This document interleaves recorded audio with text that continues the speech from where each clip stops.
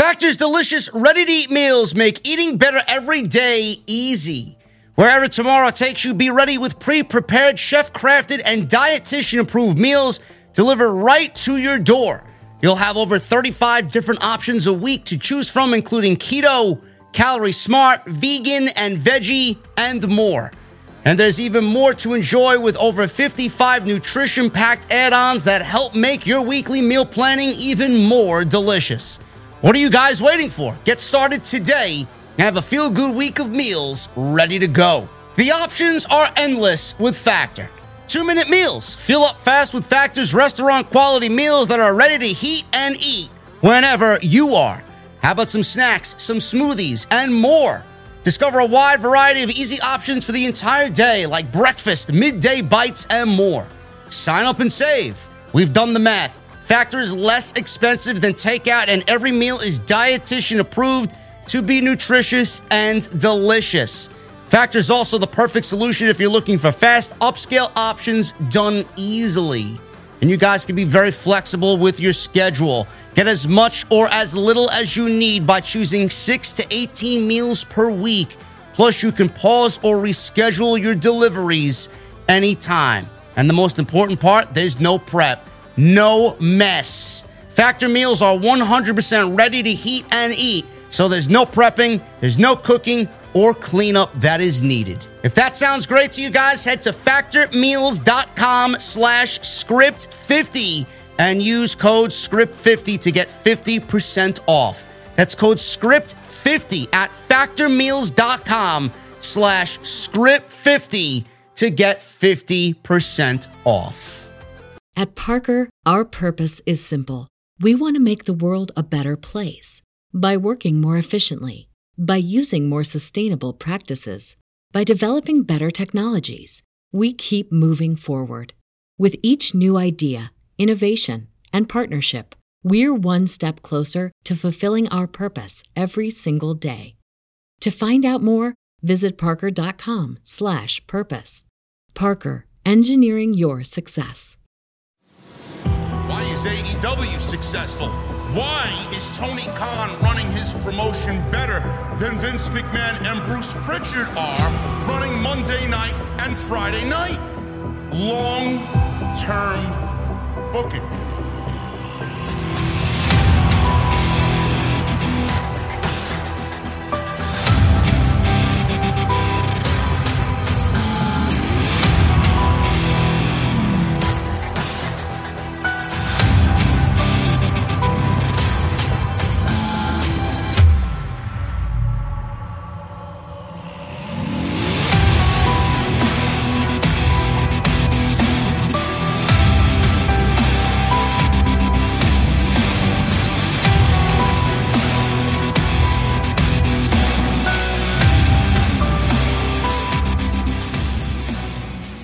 What is going on, guys? Thank you so very much for joining us right here on Off the Script. This is your AEW Dynamite Beach Break post show for January 26, 2022. I am your host, JD from New York, and this is not the beautiful beaches of Cleveland. I don't even know if there are beaches in Cleveland. They're not even the beautiful beaches of Florida. This is the OTS venue. Joined by my very good friend, Jesse, as always on Wednesday night. Man, oh man. Bro, isn't it a great feeling to smile after watching a pro wrestling show, man? That show was easily the best show that Tony Khan and AEW have done on TBS. It may have been in the top 5 shows that AEW has done on Dynamite in all of their 3 years. Wasn't that awesome, man? It was fucking awesome, man. That was that was appointment television, man. I was trying to do different things around the house, so I kept like leaving in between commercial breaks. And after a while, I was like, I gotta quit leaving. I keep missing shit. I gotta stay planted, man. It was a lot going on tonight, man. A lot going on tonight. We are going to go over it all. The one thing that unfortunately was missing from tonight's show, and I know I was very excited about a possible debut of Johnny All Elite Wrestling. But believe me, he heard the Johnny Wrestling chants as he tweeted out after the show. So we will go over what he said, and we will go over this entire show tonight for you guys. Thank you so much for joining us right here on Off the Script. 1700 already. We haven't even said anything. We haven't even gotten into the review yet. But let's not waste any time. Jesse, the biggest thing that happened on tonight's show, and I think something that people are going to be talking about for a very, very long time, was Cody Rhodes and Sammy Guevara, TNT champion versus TNT champion.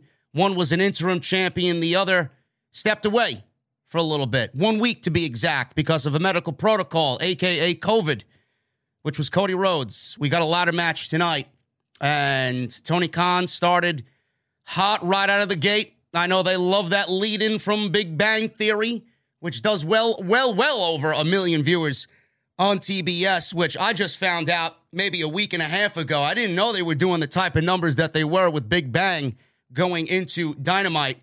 We got no intros. We got no introductions for Cody Rhodes, no introduction for Sammy Guevara. They were actually all filmed for YouTube. If you go to AEW's YouTube channel, they got all the introductions before the match uploaded to their YouTube channel. We got right into the call by Justin Roberts, and the match was underway. Jesse, when I say ladder matches are a dying breed in the world of professional wrestling, if you guys watch my GCW, the World on GCW post show, I really was hard on that ladder match, and that's the typical type of ladder match that we usually get in professional wrestling. 6 or 7 guys, a lot of multi-man matches. You rarely see a one-on-one ladder match anymore.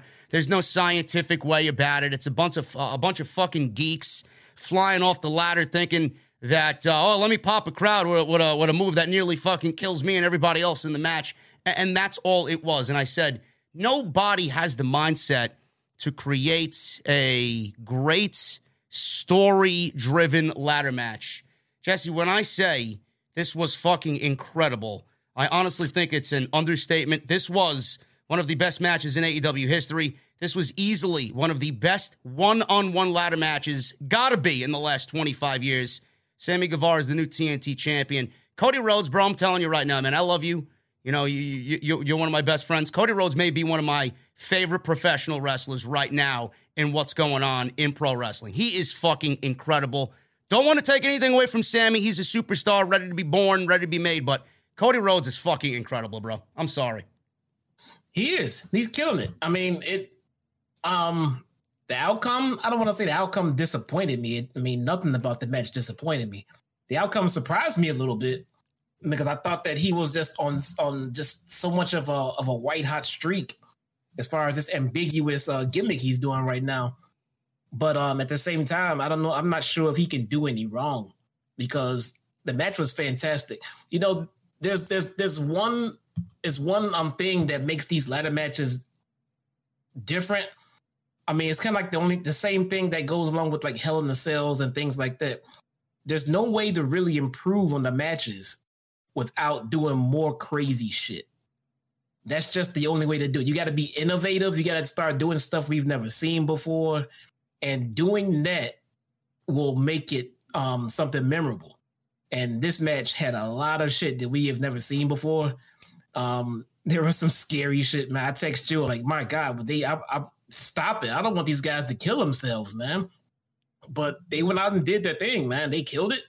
And how can you complain, man? They put everything out there for us. And kudos, man. I loved it. I loved every minute of it. Yeah, it actually started off very, very slow. They were really going back and forth, kind of feeling each other out, shoving each other. They were I guess, trying to one-up each other, and they both came to a stalemate about 2 or 3 different times. Then they went into the crowd, and then after they came back from the crowd, where there was a little brawl in the crowd, they got back to the ringside area, and that's where they just took it from, like, second gear up until fucking, like, 10 gear. It went from very calm and very slow and very story-driven. They wanted to really, map this thing out, and they went 0 to 60 in about 3 fucking seconds. It was crazy. And when you say that there were things done in this match that we really never seen before, there was like 3 or 4 different spots in this match where I was just calling back to what I said on that GCW post show on Sunday night. We've seen so much of the shit that they did in that match Cody did a vertical fucking suplex off the ladder in this match, almost like a stalling superplex off the ladder. And it was one of those very, very high ladders. It wasn't one of those regulation 7-foot, 8-foot ladders. This was like a fucking 16-foot ladder up there. So high that if Sammy's foot got caught in the rung in which the ladder was there, and then the rung which the belts were being held on, it could have been disastrous. That's how fucking high up they were. Superplex, never seen a superplex like that done in that manner off of a ladder. Cody with the figure 4 through the ladder rungs. I don't think I ever really seen that before. I've been watching pro wrestling since I was 4 years old, and ladder matches all through my childhood. Never seen something like that done. We seen Sammy do the Jeff Hardy Swanton off of the ladder onto Cody onto another ladder, which is a very stereotypical spot. And then the one spot that everybody's going to be talking about for the rest of the year, probably will win spot of the year for pro wrestling. Sammy with a springboard cutter from ladder to ladder. Jesse, it almost reminded me of that famous spear that Edge did at WrestleMania all those years ago with Jeff Hardy, when Jeff Hardy was hanging from the fucking rung. Yeah, it did. You know, again, and the more they try to improvise and outdo themselves, I mean, when I say outdo themselves, I mean everyone. You know, all these guys are competing for high spots, whether you're in a ladder match in AEW or WWE, in a TLC match or a Money in the Bank match. All these high spots the fans are looking at, and they're basically going to grade your match on your spots and everything else. I mean, it's kind of a slippery slope, man, because I don't want to see what they have to do next to try to get a better ladder match. But these guys put it all out there, man. They risked a lot. I would be shocked if neither one of these guys suffered at least a minor injury to keep them out for a couple of weeks. Oh, Sammy's definitely going to be out for a couple of weeks. That Swanton itself was going to keep him out for a couple of weeks, the way his back bent over Cody and the ladder when he came down. Let me tell you something about that spot. That gave me flashbacks of Shawn Michaels hitting the edge of that casket against the Undertaker. I mean, when I saw that spot live, I sat there and said, his back is fucked. And lo and behold, his back has never, ever, ever, ever, and will never be the same again. Yeah, that was pretty crazy. And I do now, see that with the comparison you just made. Hopefully he's okay. Hopefully Cody is okay too. They put it all on the line there. Very, very different with what these guys did as far as the mentality in this match goes. They both killed it.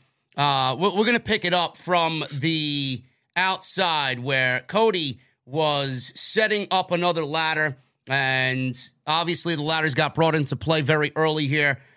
Sammy stopped Cody from doing what he was doing on the outside, striking Cody with a ladder before setting it up. Cody stopped Guevara, and they collided heads, leading to a double down at this point.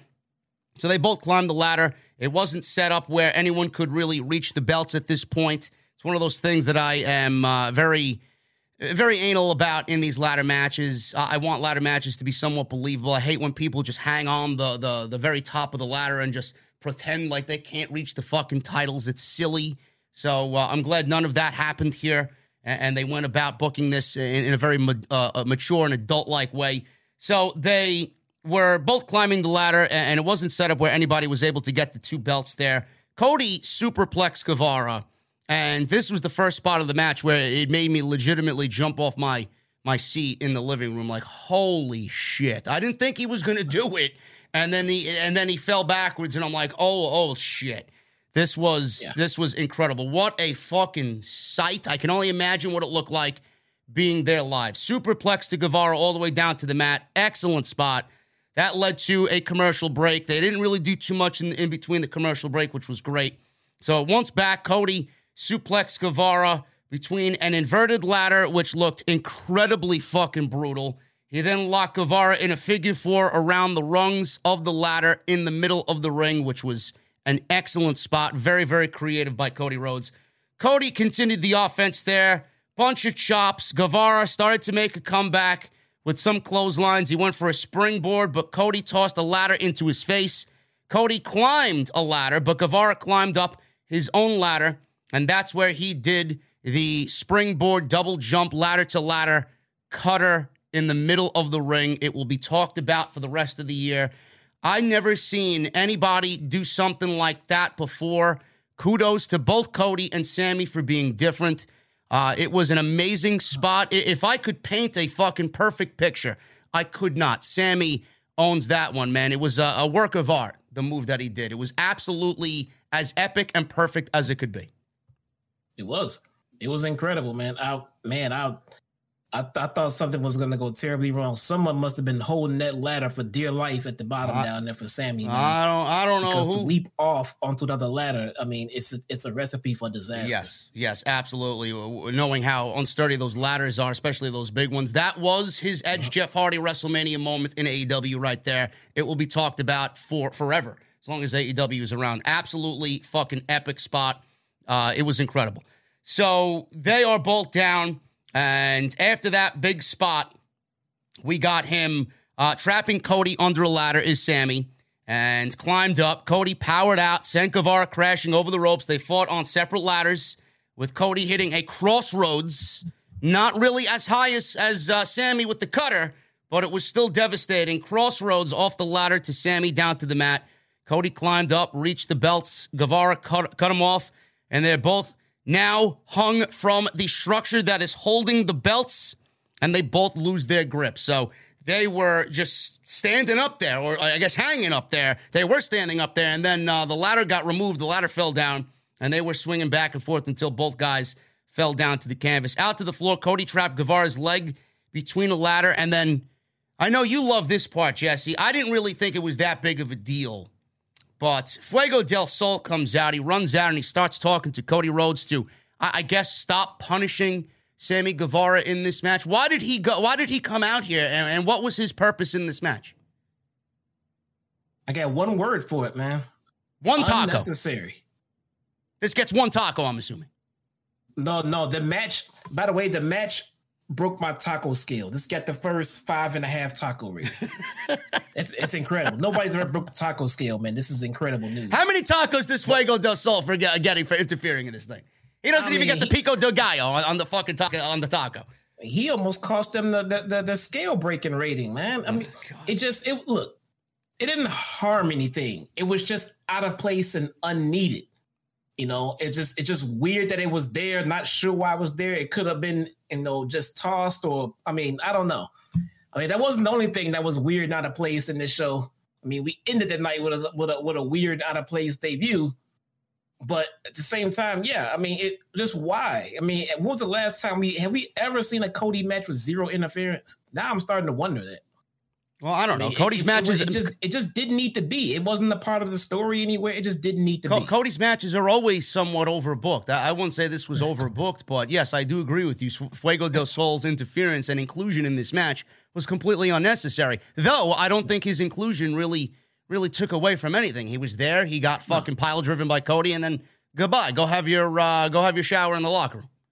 Yeah. It's that simple. Didn't interfere, but at the same time, why?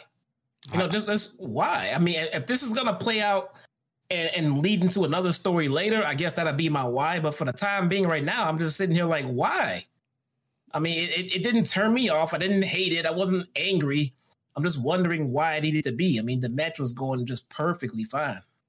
Well, anyway, he came out. He got pile-driven for his troubles by Cody. And then Guevara took out Cody with a springboard and a Fosbury flop. He did the GTH, the go to hell on the floor, which looked like it got Cody right in the fucking face. Absolutely brutal on the GTH there. Guevara placed Cody on a ladder that had been bridged earlier in the match. Remember when I said Cody was on the outside? He was messing around with the ladders before Sammy stopped him. There was a bridged ladder between the barricade and the ring apron right against the steel post. And then Sammy sets up another huge ladder, flies off the ladder a la Jeff Hardy, and did a swanton off the ladder. He almost broke his back in the process, bent backwards. Fucking ridiculous. He even did one of these motions where he was saying, I'm crazy. I know I am. I'm going to do it anyway. And you guys are going to love it. So that was insane. And we go back to the ring. Guevara climbed up the ladder, but he was met with punches up top with Cody up there. They traded punches back and forth until Guevara used the belt that was hanging from the structure to knock Cody in the face. Cody goes flying off. We had this great visual of the structure flying back and forth. Sammy grabs it. He grabs both titles and wins the match. He is now the undisputed AEW TNT champion.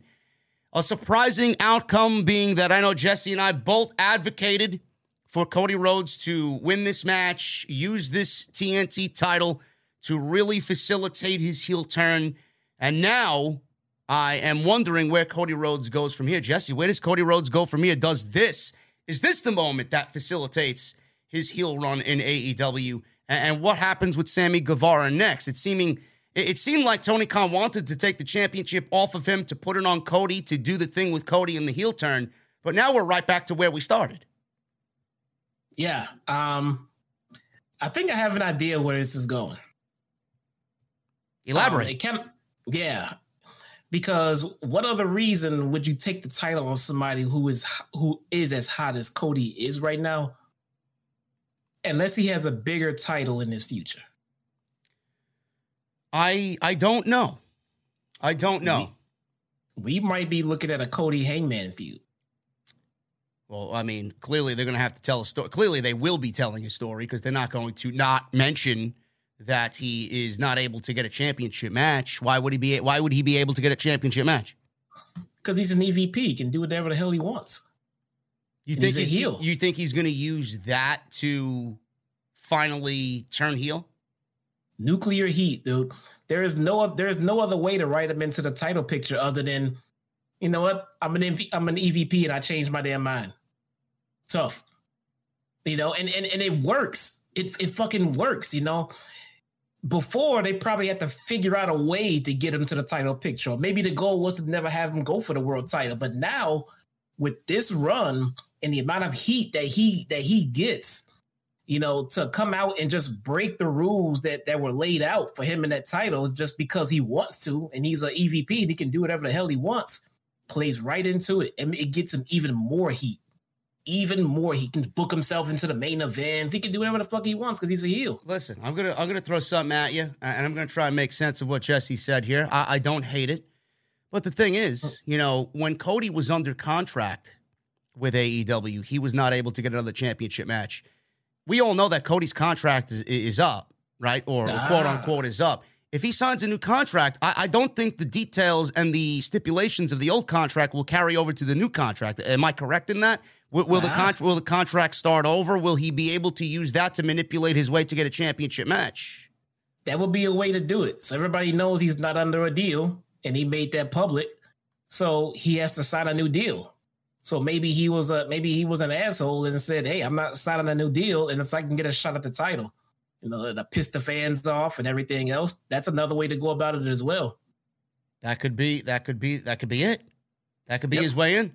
And if we do get that to be the situation, Double or Nothing would be the perfect place to do that. But I don't want Cody to jump in line and just, you know, leapfrog MJF. I think we're still heading down that MJF Hangman road. But, you know, who knows what Tony Khan has planned? I have no idea. But if Cody Rhodes is going to throw his name into the hat, potentially maybe, for the AEW championship, and they want to give him a world championship match, that would be the perfect in to do so. The contract, that's the key here, is the contract that he has not signed yet. Well, don't forget who the number one contender actually is. The number one contender is Adam Cole, baby, who, by the way, geeks, is not buried. Anybody that says Cole is buried will be getting a timeout in the chat. He's not buried. I mean, this positions him well to be forgotten about as being the number one contender, but this loss changed nothing. It was not on the record book, so he is still the number one fucking contender for the world title. He is still undefeated, ladies and gentlemen. Yep. I want you guys to be aware of that. That's why we got a lights out unsanctioned match tonight. The match and the loss does not count.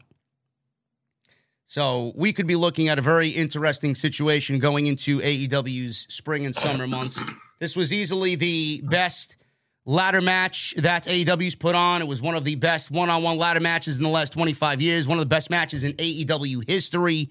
Absolutely incredible main event, and there's a lot to talk about as far as Cody Rhodes is concerned. Even in defeat, he is still a very talked about figure and still one of the most intriguing, if not the most intriguing guy on the entire roster, because everything that he is doing right now and everything that he's a part of is so unpredictable and it's so secretive. You never know what his next move is going to be, man. He's playing the most brilliant game of chess that a pro wrestler could possibly play, and I fucking love it. I really do. Jesse, Tony Khan actually shared why he thinks fans are booing Cody Rhodes, and he was on Busted Open Radio, by the way, with everybody's favorite Bully Ray. You know, the asshole Bully Ray that kind of called out Jon Moxley last week. But Tony Khan was asked why he thinks Cody's being booed by some fans. He says this, and I quote, "I think it depends a lot on the opponent and the situation. Cody is certainly willing to lean into that role and does a great job of it against a person like Sammy Guevara, who's one of the most exciting young wrestlers out there and the interim TNT champion. Now, I think Cody definitely has leaned into being an aggressive heel in doing some things to help accentuate the match," end quote. He didn't really go into what he truly thinks. It was a very low-key answer by Tony Khan. Yeah, the simple answer is the guy is overexposed. That's all it was. I mean, he's overexposed from his self-serving fucking entrance and everything else, and then his time on TV and his now reality TV shows, and it's the face of the. He's overexposed, and people were running tired of it at this super baby face run, and that started to play into it, and then it just kind of snowballed from there. But bottom line is, I mean, he just became. It looked like he just became like a sellout, basically. Yeah, and the crowd was kind of getting tired of it. So, but he's playing right into that right now. I mean, so at first it started off as go away heat. Right now, for me, it's must see heat. I mean, this is great stuff. I love it. Cody is doing fantastic, and I can't wait to see what's next for him, no question. I know Jesse has not given us his opinion on, speaking about Bully Ray and Busted Open, Jesse has not been able to give us, at least on this show, his opinion about what Bully Ray said to Jon Moxley or about Jon Moxley. As we all know, he called out Jon Moxley and said that Jon Moxley owed us and the fans an apology. Even Renee Paquette says that this is not a storyline. There's no payoff. What he said was rather shitty and called him out on it.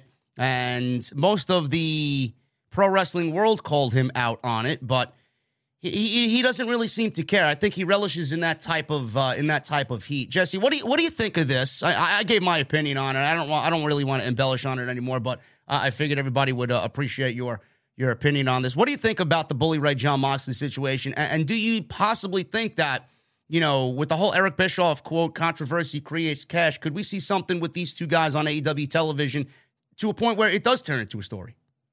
No, I'm pretty sure Bully Ray is now persona non grata in AEW after that. I mean, so he's Hulk Hogan. Is what you're saying. Okay. Yeah. It's not like he was a hot commodity before this, no. but heat like this, man. I mean, come on. You pissed off like one of the top stars in your entire company and his wife during one of the most difficult times of his entire life and career. And it's not a joke, man. This is not something to try to get clicks off of. This is not something to try to get your name trending for. I mean, this is not the kind of thing you play around with, man. This is not him giving his opinion about his in-ring moves or a match that he had or a promo that he cut. This is real life shit, man. And it probably hits home to him. And look, I don't know this guy, but I mean, it's got to be a little disheartening to see one of your peers or anyone on that level speak about you like that. Yeah. You know, publicly as well. I mean, so I don't think this is something that Moxley is going to appreciate down the road, and I wouldn't blame him. But I think Bully just did this for attention. I mean, he just did it for extra attention. I bet you when the words formed and came out of his mouth, he knew what he was saying and doing. He knew how stupid it was. Well, he's not an idiot. Of course he knew. He knew what he was doing. So, and that being said, I think he chose the wrong topic to try to get clicks off of. That was not right. I mean, and I only say that in the sense of, if there's anyone else out there working in this industry who is struggling with the same kind of addiction or a different kind of addiction or a demon or anything like that, and they want to come out publicly and get the help, that they want to get. And maybe they don't want to be, just thrown out there like that by Bully Ray or any other big podcaster like that. I mean, this is the perfect time to show support for everybody, in this business who needs it. And that was just an ill-advised comment, man. Yeah, it was an ill-advised comment. He was sitting at home watching the GCW show. He was fucking smiling from ear to ear when the Hammerstein Ballroom New York City crowd was chanting, "Fuck Bully Ray." What do you think he was doing? He was home fucking crying. "Oh my God, I have to go to work next week and apologize." No, he wasn't. Yeah. He didn't give a fuck. He was fucking, he's like, "Yeah, look what I did. Now everybody knows where I work." No, this is not about him, man. Even if he wholeheartedly actually really believed that shit that he said, even if he did, it still wouldn't have been smart to publicly come out and say that shit, dude. No. It really would not be. I mean, it's just not the right thing to say to someone who's trying to better his life, and you want to come out there and shit on his moment. I mean, there's a time and place for everything, and there's no place for something like that. Well, with that being said, hopefully nothing really more is said on it, because I don't really want to continue giving him attention. He said what he said for the reasons that he said it. And Moxley's back. He's healthy. He's happy. He is going to kill it. We got a match with Moxley and Danielson potentially coming up at Revolution. Bully Ray should be the last thing on anybody's lips. So I want to move back to Cody Rhodes, Jesse. There was a report, which, I mean, it's not really a report. It's Wrestle Geeks pretending everything that is said is a fucking report. So, shame on Wrestle Geeks for reporting something so fucking stupid. I don't even believe that it's true, but this came from Jim Cornette, and not particularly Jim himself, but his co-host, Brian Last. If you guys don't know who Brian Last is, he's a big podcast guy. I believe he worked for Sony. He worked in the music industry. He's a big wrestling mark. He understands the ways of monetizing a podcast, and he's almost got the same mindset. He's not Conrad, but he's kind of, I guess, pretending to be Conrad. He's that type of guy. So he knows the ins and outs of podcasts, and that's why he's working with Jim Cornette. But he said this about Cody Rhodes. Apparently, people in AEW are reportedly sick of Cody Rhodes. I don't know what that means, but the last thing that we heard about something coming from the Jim Cornette Experience podcast is that there were trouble, or there was trouble brewing between all the EVPs in AEW. I don't know if that was necessarily true or not, but they're all doing their own thing. So I guess that kind of caught wind because they weren't really on screen together, or they're not on Being the Elite anymore, or whatever the case may be. But he said this, and I quote, "I heard from people in the company that said, 'What do you think of that fucking promo?'" Meaning the promo last week, which I thought was a great promo.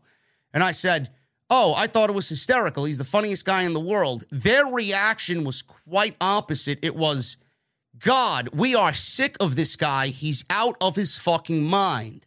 End quote. Why would that promo of promos, Jesse, really kind of spawn that type of reaction backstage? I wish somebody in AEW would reach out to me and kind of debunk this. I don't think that's true at all. People are sick of Cody Rhodes. Why would they be sick of Cody Rhodes? I mean, Cody Rhodes is not really doing anything outside of what he has normally done. I mean, let me put it to you like this, man. They're not going to come out and debunk it. Why? Because they leaked it. There you go. AEW is all in on this shit. Plus the previous rumors of him not getting along with the Bucks and the Elite, things like that. This adds a little fuel to that speculation, a year or two back and everything like that, or a year back. And dude, everybody who watches and enjoys and loves AEW, I wouldn't say everybody, maybe about 95% of them, they all follow the dirt sheets. They all follow the rumors. They all follow the internet news. And once people find out this piece of news that was leaked, then that'll make them hate Cody even more. Now, notice how this news was not leaked to a more credible source, like a Sapp, like a Meltzer, Alvarez. No, it came from someone not as credible, and it just kind of just leaked out there, and people will say, well, who is this guy? That's not true. But the seed is planted. The seed is planted, the rumor is out there, and that's all they would need. Maybe they didn't directly leak it per se, maybe, but I believe they probably did. And if they didn't, it's definitely the kind of message that they actually want out there about Cody. It plays right into the gimmick that he's playing right now. I absolutely agree. I think everybody's in on it, and that's the perfect answer to give somebody that is typically in the business of hating AEW. They're not going to give you fucking real news. Why would they give anybody on that show real fucking news? Keep in mind, this company kept the biggest secret probably in wrestling history with Brody Lee being terminally ill. Mm-hmm. But all of a sudden, this get leaked that Cody's not been. Get the fuck out of here. They don't want anything coming out. It doesn't get out. Period. Yeah, no, I agree with you. 100%. They, on the Jim Cornette podcast, and Brian Last, got worked by AEW or somebody in AEW. We are going to get into the rest of the post-show, guys. I want to thank you all so very much for joining me on your Wednesday nights, wherever you may be. Looking at the chat, looking at the venue, man, the OTS venue, rocking and rolling with 2,200 people live on YouTube.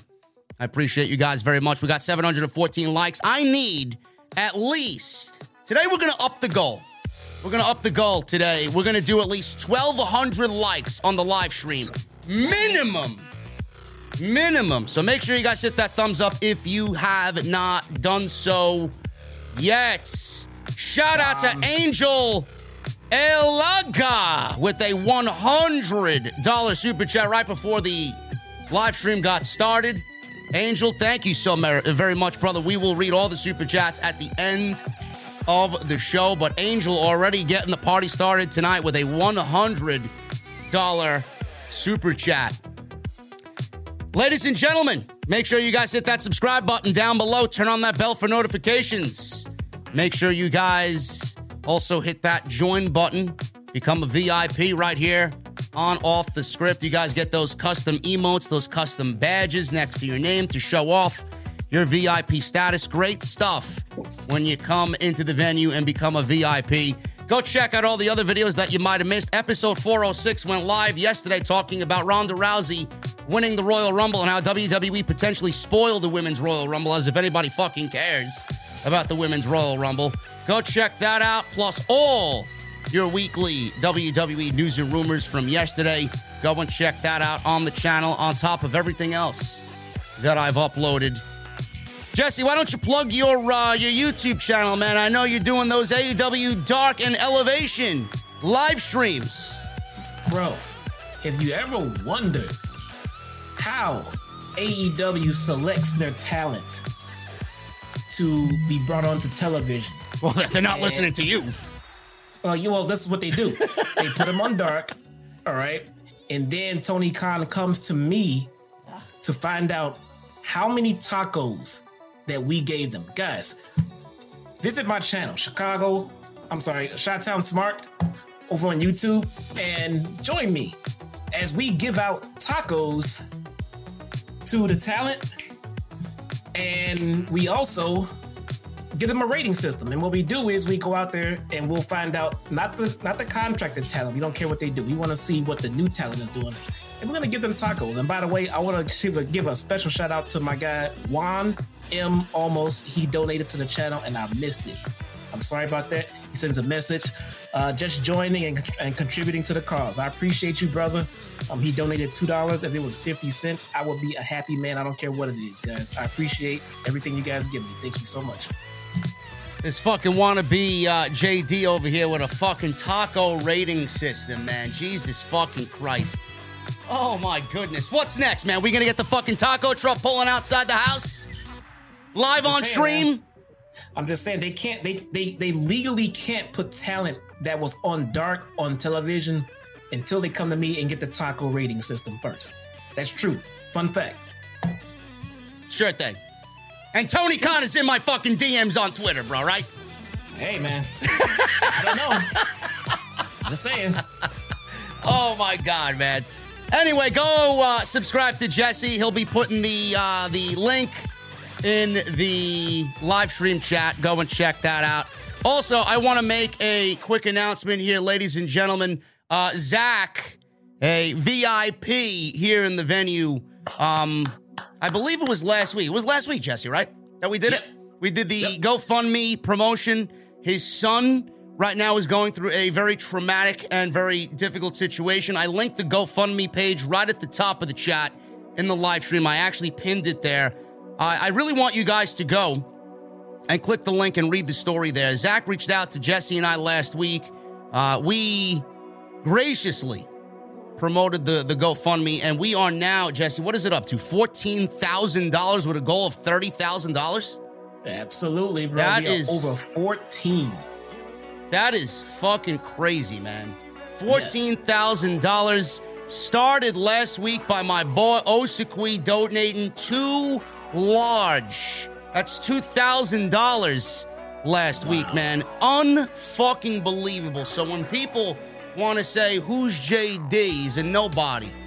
Give me a break, man. We are a fucking family here. That does not happen without you guys. I love you all.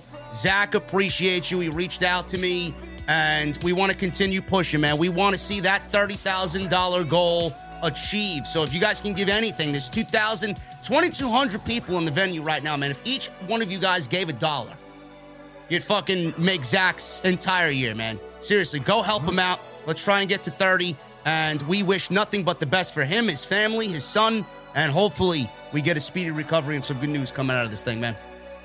Absolutely. One more quick shout out to Salrix, who is also helping me slowly build the channel up with the layouts and the graphics he's doing for me. Much appreciated, Salrix. I appreciate it, bro. Salrix is a beast, man. Killer. Salrix always does great work, man. I don't know why he hasn't blown up yet as a graphic artist, man. I don't know. Yep. We'll get him on the same level as what we're doing here eventually. Make sure you guys also go check out my sponsor for tonight's show, man. We are sponsored tonight by Honey. Join honey.com/offthescript. If you guys want to know where Jesse gets all his taco fixings, man, he uses Honey. He saves money on making those cheap-ass tacos in the comfort of his own kitchen. Oh, my God. I got a taco update for you guys later, too. Join honey.com/offthescript. We'll go over Honey and my friends over at Honey a little bit later on in the show. And make sure you guys go get some t-shirts, man. Bonfire.com is the exclusive home of Off the Script. Right now, you guys can save 15% off the entire Bonfire OTS shop, man. All you guys are going to do is use code JDRumble, and you guys are going to save 15% off, man. It's Royal Rumble week. Everybody's excited. So we'll see what happens on Saturday night. Jesse, who you predicting in the men's Royal Rumble match, bro?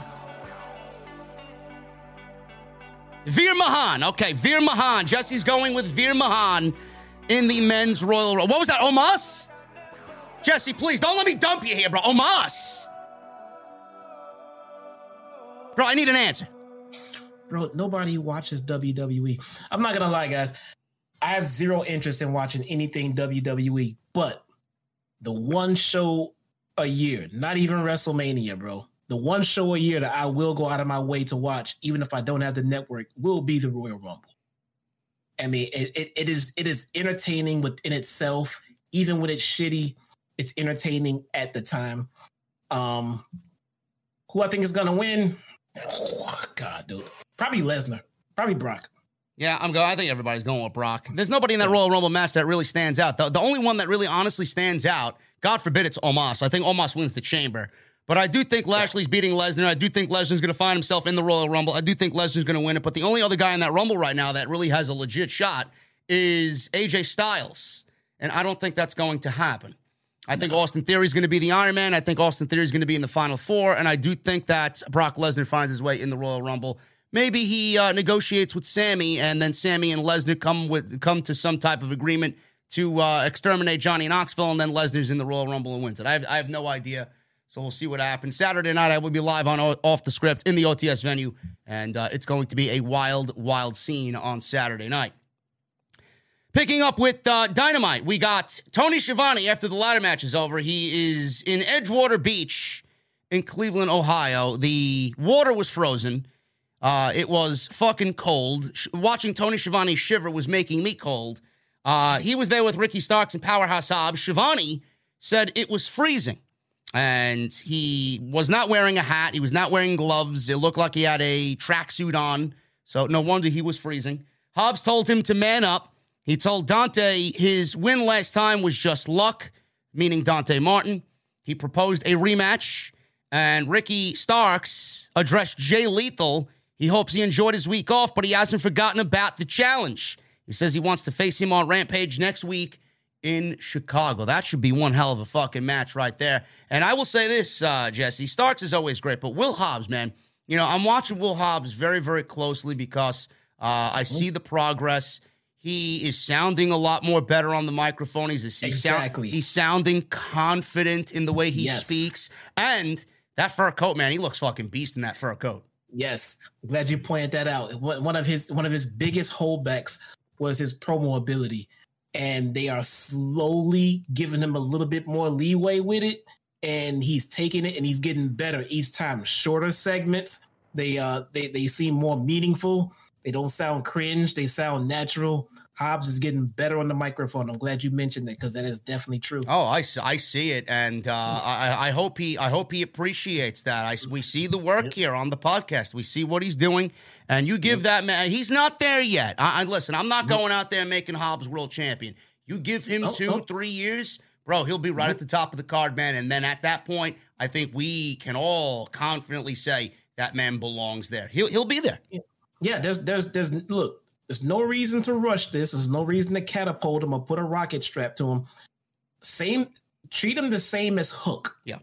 Give us a little bit at a time. There's no fucking rush, bro. This guy is money. This guy is talent. I don't care if it takes you the length of his contract. I don't care. Just re-sign him because he'll get there. Don't worry. Just take your time. So we go on from that. We get into the Wardlow squash match of the evening. They are now calling him Mr. Mayhem Wardlow. Happy belated birthday to Wardlow. He just recently celebrated a birthday. Today was Sasha Banks' birthday as well, so happy birthday to Sasha Banks. Hopefully Mikaze is planning a very special evening for Miss Mercedes. Happy birthday to the boss. Absolutely, one of the best ever. Shawn Spears was there, accompanying Wardlow to the stage. Wardlow told him to sit on the stage and not come to ringside. This was pretty much a squash match, Jesse. Powerbomb symphony over and over and over again. You know how this works. Mr. Mayhem destroys both of these jobbers, Elijah Dean and James Alexander, in a 2-on-1 match. 1 minute. And then Mr. Spears wanted to go to the ring and kind of add a little insult to injury, and Wardlow said, no. Let's get the fuck out of here. Enough of this fucking childish garbage. And that was it. So Shawn Spears acting like a child there. Wardlow kind of indifferent to everything that's going on with Shawn Spears and MJF, but he's just trucking along, waiting for that one moment, bro. We still got that grab the Revolution brass ring contract or whatever the fuck they're calling it. That ladder match that's coming up for the, opportunity for the TNT Championship. So Wardlow is going to be in that. It's going to be great. It's going to be great. I'm loving what we're seeing out of Wardlow, man. And the one thing that I saw tonight, and I think it's felt by everybody, is this guy's going to be a huge babyface, man. Each and every week, you see the reactions to Wardlow getting louder and louder and louder. It's a beautiful thing to see. There's no I in team, but there is one in Indeed, and that's the hiring platform that you need to build yours. When you're hiring, you need Indeed. Instead of spending hours on multiple job sites searching for candidates with the right skills, Indeed's a powerful hiring platform that can help you do it all. One of the things I love about Indeed is that it makes hiring all in one place so easy because Indeed does the hard work for you. They show you the candidates whose resumes on Indeed fit your description immediately after you post so you can hire faster. Join more than 3 million businesses worldwide that use Indeed to hire great talent fast. Start hiring now with a $75 sponsored job credit to upgrade your job post at Indeed.com/Blue Wire Sports. Offer good for a limited time. Claim your $75 credit now at Indeed.com/Blue Wire Sports. That's Indeed.com/Blue Wire Sports, and support the show by saying that you heard it on this podcast. Indeed.com/Blue Wire Sports. Terms and conditions apply. Need to hire? You need Indeed. I like what they're doing with it. You know, a few weeks ago when they started planting the seeds for this babyface turn, right? And right away, our initial reaction was it's too soon. They're gonna spin him loose as a babyface, and he's gonna sink. You see what they're doing? They're taking a little bit more each week. They're getting the crowd built up. The crowd was chanting for Wardlow to turn right there and save Punk. They're already getting behind this guy as a babyface. So they're pretty much in the position to go ahead and pull a trigger on that turn. And I think he'll float now as a babyface, man. Yeah, well, I'm not there yet. I want the moment to be right. I'm one of those old school guys with the old school mentality. You got to find the perfect moment to do it because you only get one. I'm sure Tony Khan knows that very well. I don't know when or where it's going to happen. What we're talking about and what we've talked about may be too long for Tony Khan. I have no idea. But it seems like they are giving us a absolutely huge main event match next week with Punk and MJF in Chicago on Dynamite. Do we see it next week, or is next week too soon? I don't know, man. Remember I was saying how MJF needs to be the one to beat Punk. Yep. Now he's got to do it in Chicago. Now he's got to do it in Chicago. Does he do it on his own? Does Wardlow go ahead and do the turn? I don't know. Man, that's gonna be a tough match to book. It's crazy. There's a ton of things running through my mind right now. Does MJF lose to Punk in Chicago? And if he does, in what manner does he lose? Because if he loses, I just don't think the feud is ending right now. Anyway, I do think it carries into Revolution. But would it hurt? This is my first question to you. Is it going to hurt? Just say this scenario plays out. Is it going to hurt MJF if he loses to CM Punk in Chicago by some fuck finish? Then we get to Revolution and MJF beats CM Punk and the feud's over. You don't want this thing to end in a 50-50 Bruce Pritchard fucking I'm going to fuck you over type of way. No, I definitely do not, man. And Punk winning this match pretty much changes and does nothing. MJF does not sink. He's not buried. He doesn't get elevated. And neither does Punk. But MJF beating CM Punk in Chicago? Yeah. Bro. Yeah, he's a made guy. Yeah. It's a crazy situation to think about. And the match will happen. For anybody that's possibly wondering, well, maybe the match doesn't happen and then they have just a brawl or there's some pre-match shit that doesn't lead to a match. Tony Khan is not the type of guy to book a match and advertise it a week in advance for it to not happen. This is not Bruce Pritchard. Okay? You don't do that in Chicago, bro. No, you don't do that in Chicago. You don't do that. You don't do that in AEW. Never mind fucking Chicago. No, man. It will be a bad look. Yeah. I mean, it's not going to say they're not literally going to burn the house down, but it will be a very bad look. The crowd will completely shit on that theory. You told us we were getting the match. The venue is not sold out yet. So how many people are not going to run out and buy tickets to complete that sale? Yeah. And you don't get the match? No, man. You have to do the match. And again, in the spirit and in the vein of what Punk is here to do in his return to wrestling, he needs to lay down and take that L for MJF next week. If MJF beats CM Punk next week, does this lead to, again, a fuck finish in the end result of that match? And do we get this match to happen at Revolution with MJF losing again? Do you see CM Punk taking 2 losses to MJF, one via fuck finish and then one him beating Punk clean? Because I do believe that there needs to be one victory in this thing where he beats CM Punk clean to solidify himself as the next in line for the World Championship, because that's what they talked about in the beginning of this feud. Do you see Punk losing 2 times to MJF, and does that hurt CM Punk in any way whatsoever? I wouldn't, to be honest, I don't want to see Punk eat 2 L's to MJF, but to ensure that, I wouldn't book a second match. I mean, at least not right now, not during MJF's run right now. Let him go ahead and finish his run, get his world title. He can revisit this feud in a year or so.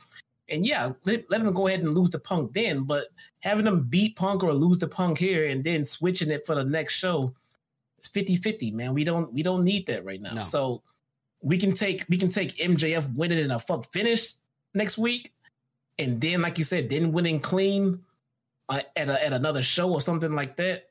But I don't want to see Punk take 2 L's. I mean, he can take 1 to MJF. That's fine. That's great. But he's still got work to do. You want to keep him as strong as possible going forward, though. I'm kind of thinking about something here. I kind of agree with you. I don't want to see 2 matches.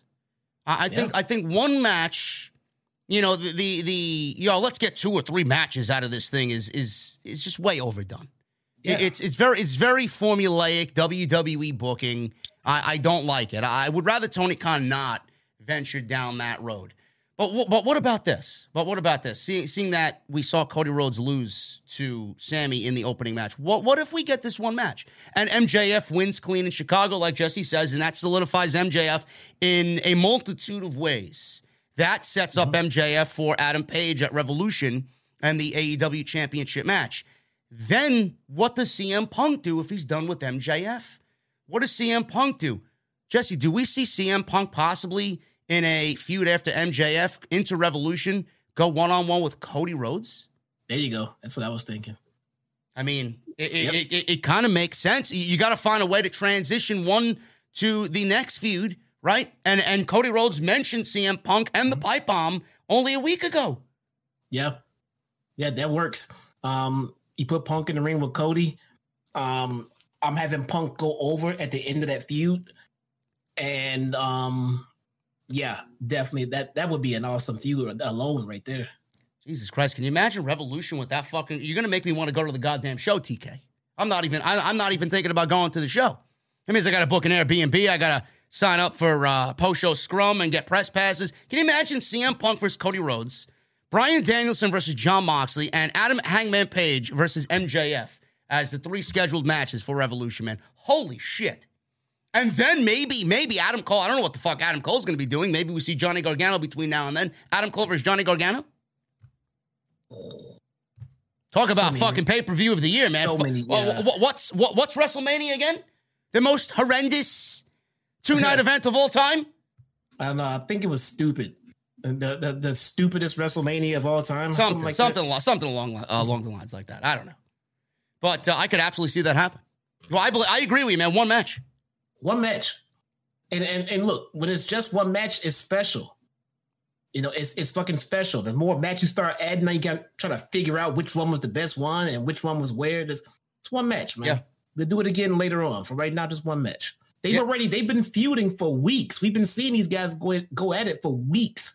How much longer are we going to carry this out? Yeah, it doesn't really justify another match if this is the match taking place next week. The whole fucking feud's been built on their verbal back and forth, and that's what we want to remember. The match is going to be great. Don't get me wrong, but I mean, I don't want anything to kind of take away from what the build has been. This has been old school, classic pro wrestling storytelling. You don't need multiple matches in this thing.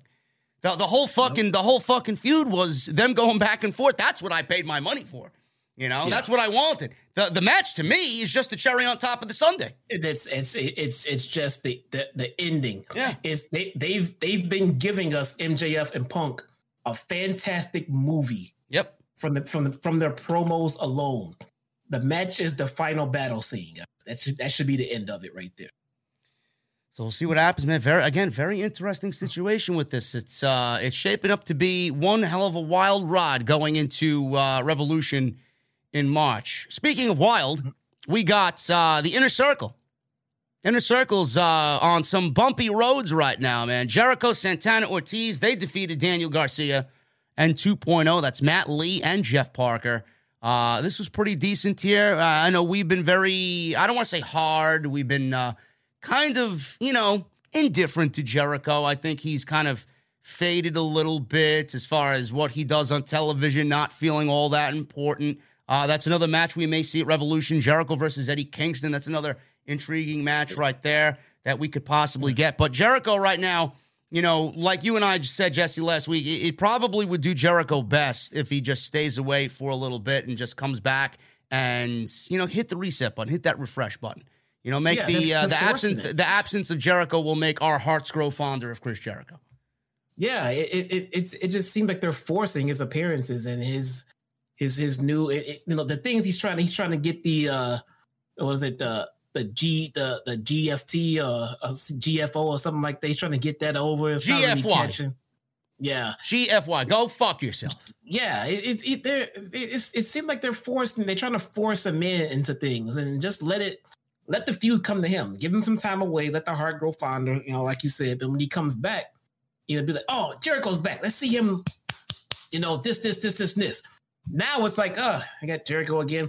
It looks like they were heading down the road with Kingston to put him in there, but Kingston's hurt. Yeah, I don't think Kingston's going to be out too long. I think he'll be back in a week or two.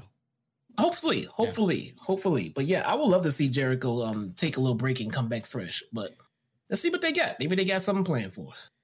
But before I get into this match, I know LAX, Proud and Powerful. They are such a great tag team together. Shout out to Santana, man. He's doing his thing solo, working on the independent scene. I believe he's got a one-on-one match coming up against Jonathan Gresham at the next Terminus show.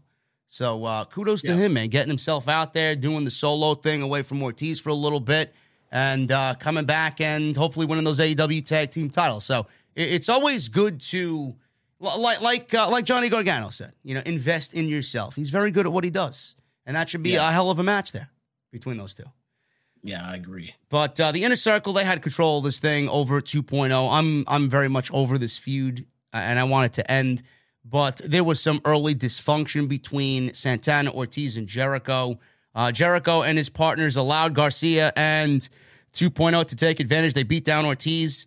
For a little bit, Jericho desperately wanted the hot tag, but Ortiz tagged in his own partner, Santana. Santana went wild on all three of these guys, and he and Ortiz hit an assisted cutter followed by a powerbomb lariat combination.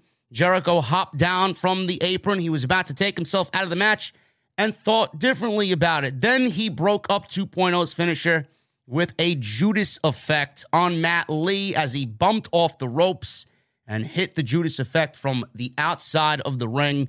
Pile driver by Santana followed for the 1, 2, 3, and that was it. The dysfunction is growing between Santana, Ortiz, and Jericho, and we may be seeing the end of the Inner Circle on AEW television, which I don't think is necessarily a bad thing. No, and you know what? To be honest, I want to see Santana and Ortiz go heel. You want to see them go here? Well, I mean, depending on who the tag team champions are, it may actually work out. Yeah, I do. I want to. It feels to me with their president's face paint that they come out wearing. These guys could be some fucking asshole fucking heels, man. Just come out just with this gang mentality that they have. When they come out and jump somebody, they come out just gang style, fucking beat the shit out of them and leave. I could see these guys being just fantastic heels and go for a title run like that, man. It'd be a switch up from what we've seen from them for the last 3 years, too. Yeah, listen, Jericho might be the catalyst in that. They may be using Jericho to set that up, actually. Who knows? That'd be awesome. If they killed Jericho off TV for a while, yep, that would be a catalyst right there, yeah. No more Judas. Who took that away? Santana and Ortiz. You can't sing the song anymore thanks to those guys. I love it. People will hate that, man. Oh, yeah. Video package aired on Adam Hangman Page and Lance Archer. They got a match for the AEW title. It's taking place in 2 weeks. It will be a Texas death match. That's actually taking place, I believe, on February 2nd, right before the Atlantic City show in New Jersey. Archer talked about it being a Texas death match when the interviewer told Hangman that it will be a Texas death. No, the second is next week in Chicago. Then it's happening on the 9th. It's happening. It is happening in Atlantic City. Yes, it is happening in Atlantic City. So everybody that's coming to the meet and greet in Atlantic City, you'll be getting an AEW championship match that night. I apologize. When Adam Page was told it was a Texas death match, he was a little concerned. He said, no, I hadn't heard that. What? He looked a little surprised. He looked a little scared. Nobody wants to be a Texas death match or in a Texas death match with Lance Archer. He then said he will take his best shots and bring hell with him through all 9 layers of the abyss, is what Adam Page said. So we're getting that match, and it will not be the main event of Revolution. It may be a one and done here for Lance Archer. In and out. In and out. I didn't like this. You didn't like this? No, the only thing I did not like about I was not a fan of Hangman's reaction to that. He seemed a little bit weak in the sense of, oh no, I gotta do this. I don't want to start the theory of Hangman's title run is fading or not succeeding, but and I hate to make this comparison, but imagine like a Stone Cold Steve Austin, badass babyface champion. Okay, why do you get Steve Austin? You got to do a Texas death match. Oh no. What will Austin say? I don't give a fuck. Yeah. I'll beat your ass wherever the fuck. I don't care what it is. it's little things like that. It might seem minute, but little things like that matter when you're trying to get someone's over as a world champion. Because, I don't give a fuck where we are. I don't care what we're doing. I don't care what kind of match it is. I'm going to beat the shit out of you. Forget Steve Austin, all right? Imagine Moxley, babyface world champion. Yeah. Mox, you get this kind of match. I don't give a fuck what it is. He would say exactly those words. I don't want to see Hangman, oh no, I'm kind of worried. I'm not worried about shit. I'm the fucking champion. You got to beat me. That should be the mentality he's taking. Yeah, I agree with you. It's the same problem in WWE with their fucking babyface champions. They don't know how to book a babyface champion. I'm not saying Tony Khan doesn't know how to. I'm just saying that no babyfaces really look like they're strong enough to carry the load on any show for any extended period of time. I agree with you. He should not be surprised. He should not be fearful. He should be like, all right, you want a fucking Texas death match? You bring the goddamn fucking death match. I'm going to bring the fucking cold ones. Let's do it. What the fuck you running for? He just, that moment, I was like, come on, bro. No, he should not care what the match is. He just want to get his hands on him. He looks like he's second guessing. Oh, maybe I should stay away. I get it. You're trying to make Archer look a little bit stronger by his reaction. Hangman's gonna win, but you don't want to bury Archer in that reaction. Like, no, I don't give a fuck where it is. And like, you're a badass. I get it. I'm still gonna beat the shit out of you. You can't have him look weak like. Yeah. Well, listen. We'll see what happens. We got another week till this match happens. Maybe they do something to rectify this next week. But yeah, I didn't like that either. No weak baby faces, please. I hate weak baby faces. Tony Schiavone interviewed Christian, Jungle Boy, and Luchasaurus on one side of a staircase backstage, and then on the other side was Matt Hardy and Private Party. Christian talked first. Hardy said nobody cares what he has to say, so we cut him off. He touted Private Party, who, by the way, just got announced for the Hog show, the House of Glory show, on February 12th. Don't know what they'll be doing, but they will be in the NYC arena. Will Matt Hardy be there? I don't know. See what happens. And it said Friday is their time to become champions. Jungle Boy told Private Party their expensive watches are fake, and they will see them on Friday. Should be a decent little match. Jesse and I actually talked extensively about what we think Private Party should do. I think being removed from the Hardy family office and going into a little bit more of a mature, and less childish, I'm going to pound that ass, or whatever the fuck they're talking about. Yeah. None of that shit, man.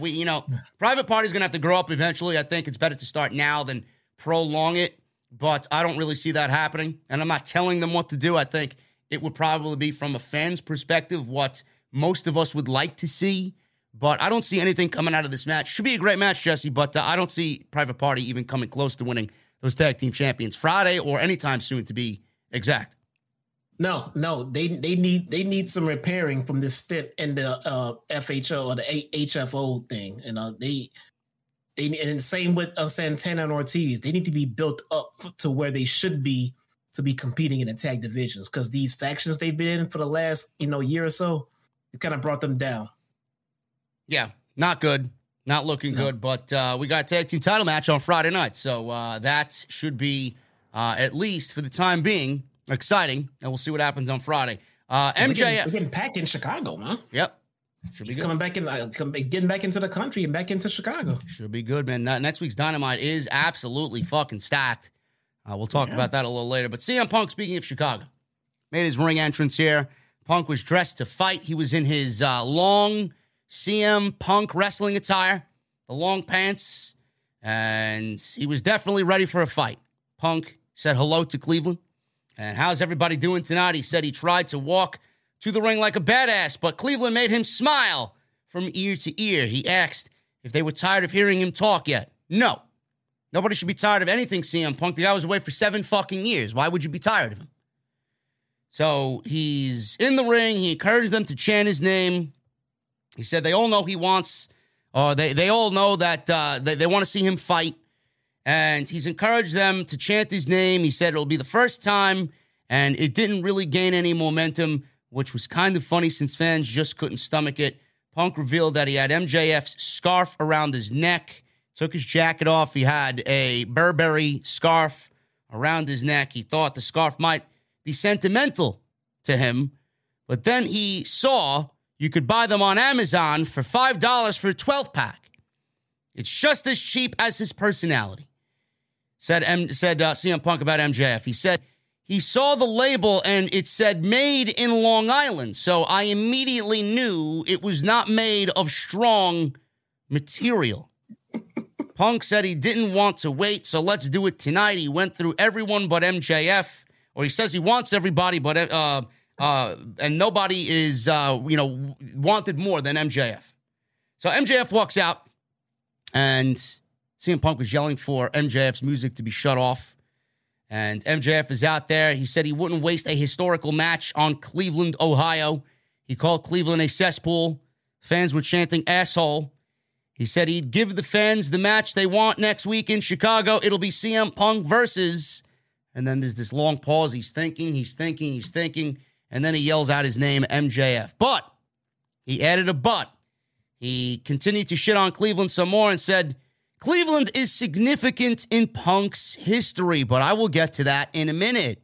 Jesse, during this time, actually texted me before this promo even aired on Dynamite tonight that CM Punk's last match in WWE was supposed to be scheduled in Cleveland, Ohio. And he did not show up. He said fans think they want to see him against Punk, so we got a shut the fuck up chant. MJF said the match will be spectacular, but the outcome will be unsettling. And he said he'll beat Punk in a dumpster fire he calls his home in Chicago. He'll also be beating him in the Midwest, he says. MJF then said something about what's going to happen when he beats CM Punk in Chicago. He said the people will finally get to see the real CM Punk, the one who loses his fake smile the second he doesn't get what he wants. He said Punk blames his failures on everyone else but himself. He said the guy who is more than willing to sue if he doesn't get what he wants. He will announce next week he's leaving wrestling again. I predict that. He said LeBron James left the fans just like Punk will be doing, and that got a massive reaction in Cleveland. I mean, MJF really knows how to rile somebody up, I'll tell you that. He said he turned his back on each and every one of them. He looked into the camera and then said, yeah, even you people at home watching on the silver screen asked if they think Punk cares. They were chanting his name at the top of their lungs for 7 years. MJF said those chants won't stop him from turning his back on them again and crying about it on a podcast. Punk then said, MJF, you listened to that podcast. You were a fan. That's why you listened to that podcast. He said the best thing Punk ever did was leave, and the best thing he ever did was come back. He said if he didn't come back, MJF wouldn't have this brush with greatness because he wouldn't be here. He told MJF to lace up his 3-inch lifts and come back for a fight. Punk says he can't win this fight. MJF turned to leave. Punk said he took matters into his own hands and he never lied to the people. He said he loves them, but some people love him back. Some people hate him, but he'd rather be him and try and fail than be MJF and talk a big game and never show up. You paid to see me. You paid to stand in line to get my picture. And then Punk said, how dare you try to put it on these people? I make decisions and I stand by each and every one of them. He said the fans love him not because he always wins, but because when he loses, he gets back up just like Cleveland does, just like Chicago does. Man, oh man, Jesse, CM Punk channeled his inner John Cena with this promo. Yeah, he did. You know, and the more I sat here and thought about it for a little bit, MJF needs to win next week, obviously, but it needs to end in a screwy finish. He can't win clean because it will help Punk save face in front of his fans in Chicago. He didn't get beat clean by MJF at home. Yeah. Only reason he lost is he got dicked over and screwed over. You know, by any means, like he can make up it's MJF. Come in, insert a reason for him away from the cheat, and it will make sense. Yeah. You know, but he just needs to win by some kind of fuckery. Maybe we get Gargano next week. Maybe he joins MJF for a stint as a heel. Who fucking knows? But however they do it, he needs to get fucked in front of the live crowd to get that because it produced that much more heat for MJF when he gets that 3 count and he, by cheating and fucking them over and really pissing off the crowd. I mean, the crowd just booing because he wins clean kind of makes no sense. I mean, he won clean. What the fuck are you booing for? Yeah. If he gets dicked over, and he shouldn't have won, but he did, and he screwed Punk. There's the heat. There's the heat. I'm fantasy booking a little bit now in the back of my mind. What if MJF orders Wardlow to do something next week, and Wardlow doesn't listen, and he helps CM Punk try and win the match, but MJF overcomes it and has a backup plan? Maybe he introduces a new muscle to the group. Maybe he introduces a new muscle to the Pinnacle. Who could that be? I don't know. Coming. Yeah, because he saw it coming the same way we did when he had the Pinnacle and the Inner Circle feud when we thought he got screwed over. He saw that shit coming. MJF is he's a smart wrestler, dude. He's the AEW cerebral assassin. Yeah. So I can see that happening too. So yeah, Punk needs to lose and needs to get fucked over in front of his home crowd. I mean, severely fucked over. I don't know when their contracts are up. They're 90 days, but Karrion Kross, I don't know when his deal is up. We could see what's his name, Braun Strowman. I'm not advocating for any of this. I'm just throwing this out there. I don't know when Samoa Joe's 90 days is up either. Maybe Samoa Joe could show up next week and help CM Punk against the Pinnacle. I don't know. I'm just throwing ideas out there. I'm fantasy booking. Don't mind me. Keith Lee. I think Keith Lee's about due. Yeah. Don't forget Wyatt still exists, bro. Wyatt still exists. I don't know how he would play into this, but Wyatt is still out there. Yes.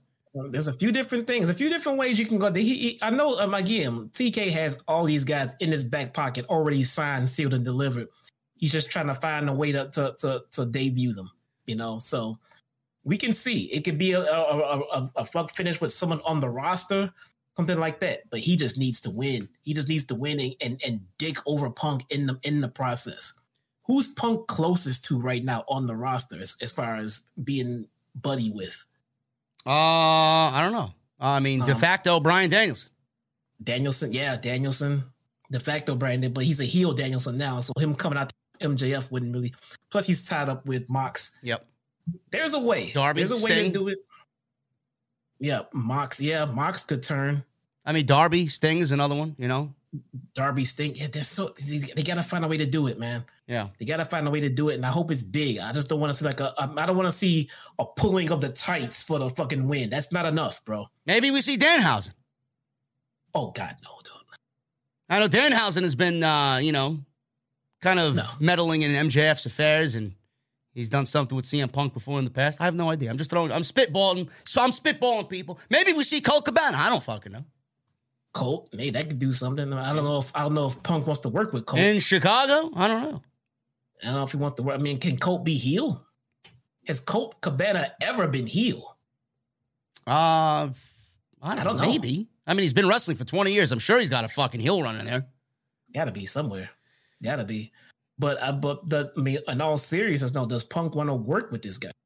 I mean, they've been together on the same roster for quite some time and been completely separated this entire time. Yeah. So I don't know. Lots of things happening, man. But again, like we usually say, trust the process. Tony Khan is coming up with something, and there's no reason to not trust Tony Khan. He hasn't really let us down at all. Yeah. Guys, wait. Guys, relax.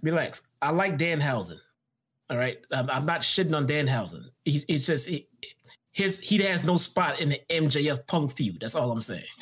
Nobody's shitting on anybody here, folks. This is not Monday Night Raw, okay? Yeah. Danhausen's fine. I'm happy for Danhausen. No, he lobbied, tried so hard, and the guy's social media presence is ridiculously huge. Yep. I'm happy for him, man. I think he deserves a run over here in AEW. Listen, I know, and we'll talk about this a little later. I don't want to jump ahead, but if AEW could add some laugh factor to the show via Danhausen, I don't know how his in-ring ability is. I heard it's nothing all that special. Listen, if they could crack a couple of jokes and make me fucking laugh, then it's worth it. And he's gonna fucking absolutely kill Pro Wrestling Tees. So he's gonna sell merchandise. He is. I mean, guys, there is room for comedy in wrestling. I'm a big fan of R-Truth. I just think they ran his shtick into the fucking ground. I mean, I enjoyed that fucking academic shit on Monday Night Raw with Randy Orton and Matt Riddle with the fucking Alpha Academy. I hate that type of shit, but I enjoyed that. Yeah, I mean, there's a spot for it. There's a spot for it. If they hadn't just run R-Truth shit into the ground with the 24/7 and everybody fucking does it, I mean, how could you not be sick of it at this point? They should have used it a little bit sparingly and things like that. But I got faith that Tony Khan will book Danhausen the right way. And if he goes around to be like the R-Truth of AEW, I'm okay with that. I don't think it'll get run to the ground like R-Truth stick did. Yeah, well, listen, Danhausen's going to add some value to AEW. Otherwise, Tony Khan wouldn't have signed him. Yeah. So MJF here, he said, all right, let's test that real quick. He was taking off his ring. He was taking off his scarf. Out walked FTR and Wardlow as backup for MJF. Spears then tackled Punk from behind. FTR joined in on the attack. Wardlow entered the ring watching Spears just go at Punk. He nailed him with a steel chair. And Shivani said when MJF agreed to face Punk in Chicago, he had some kind of devious plan, of course, as always. And MJF entered the ring, called Punk a son of a bitch, a dumb son of a bitch to be exact. And Punk reached up and grabbed MJF's scarf. MJF broke free, ordered Wardlow to powerbomb Punk, and he was yelling at Wardlow, powerbomb him. MJF put his hands on Wardlow. He didn't seem to appreciate that, but he followed orders anyway. And Wardlow powerbombed Punk onto a chair. MJF rolled Punk over, sat on his chest, and crossed his legs as he would usually do in the ring. Or if you guys just envision the pipe bomb in Las Vegas, Punk was sitting Indian style on the stage, and that's exactly the way MJF sat on CM Punk tonight. It was fucking awesome. What a sight right before the match next week. MJF's music played. We got the graphic, and MJF said the same place his journey started will be the same place it ends. Fucking phenomenal. This was excellent. Excellent. Yes. What I like about all this whole feud with MJF is, the skeptics and the WWE loyalists will one day try to come out and say, well, what has Punk done for the AEW roster? What stars has he built? This guy, first and foremost, Punk got Hook over. There you go. Quickly. Punk got Hook over. And by the end of this feud, he's gonna slingshot MJF into the main event picture of AEW. On his first night, he name dropped Britt Baker in the first promo he cut after 7 years. He had AC on one of his sneakers in the ring, which at the time nobody knew what it meant, but I'm assuming it meant Adam Cole. Yeah. And then the match with Darby, he picked Darby as his first opponent. He had a pick of anybody on that roster. He picks Darby Allin. Yep, he's undefeated. He's undefeated, and he's gotten all of these people over so far. And the only way to get MJF over, because of the status that MJF already held in the company, the only way Punk can get MJF even more over is by laying down for him, dude. And Punk knows this. If I know it, if JD knows it, if you guys know it, then Punk knows it. He cannot beat MJF next week and make him a better talent. He has to lay down for him. That's the right way. Hopefully Tony Khan knows that. It needs to happen. MJF needs to beat CM Punk in Chicago next week, and we need to move on into Revolution with MJF being the number one contender for the AEW World title. Yep. Plain and simple.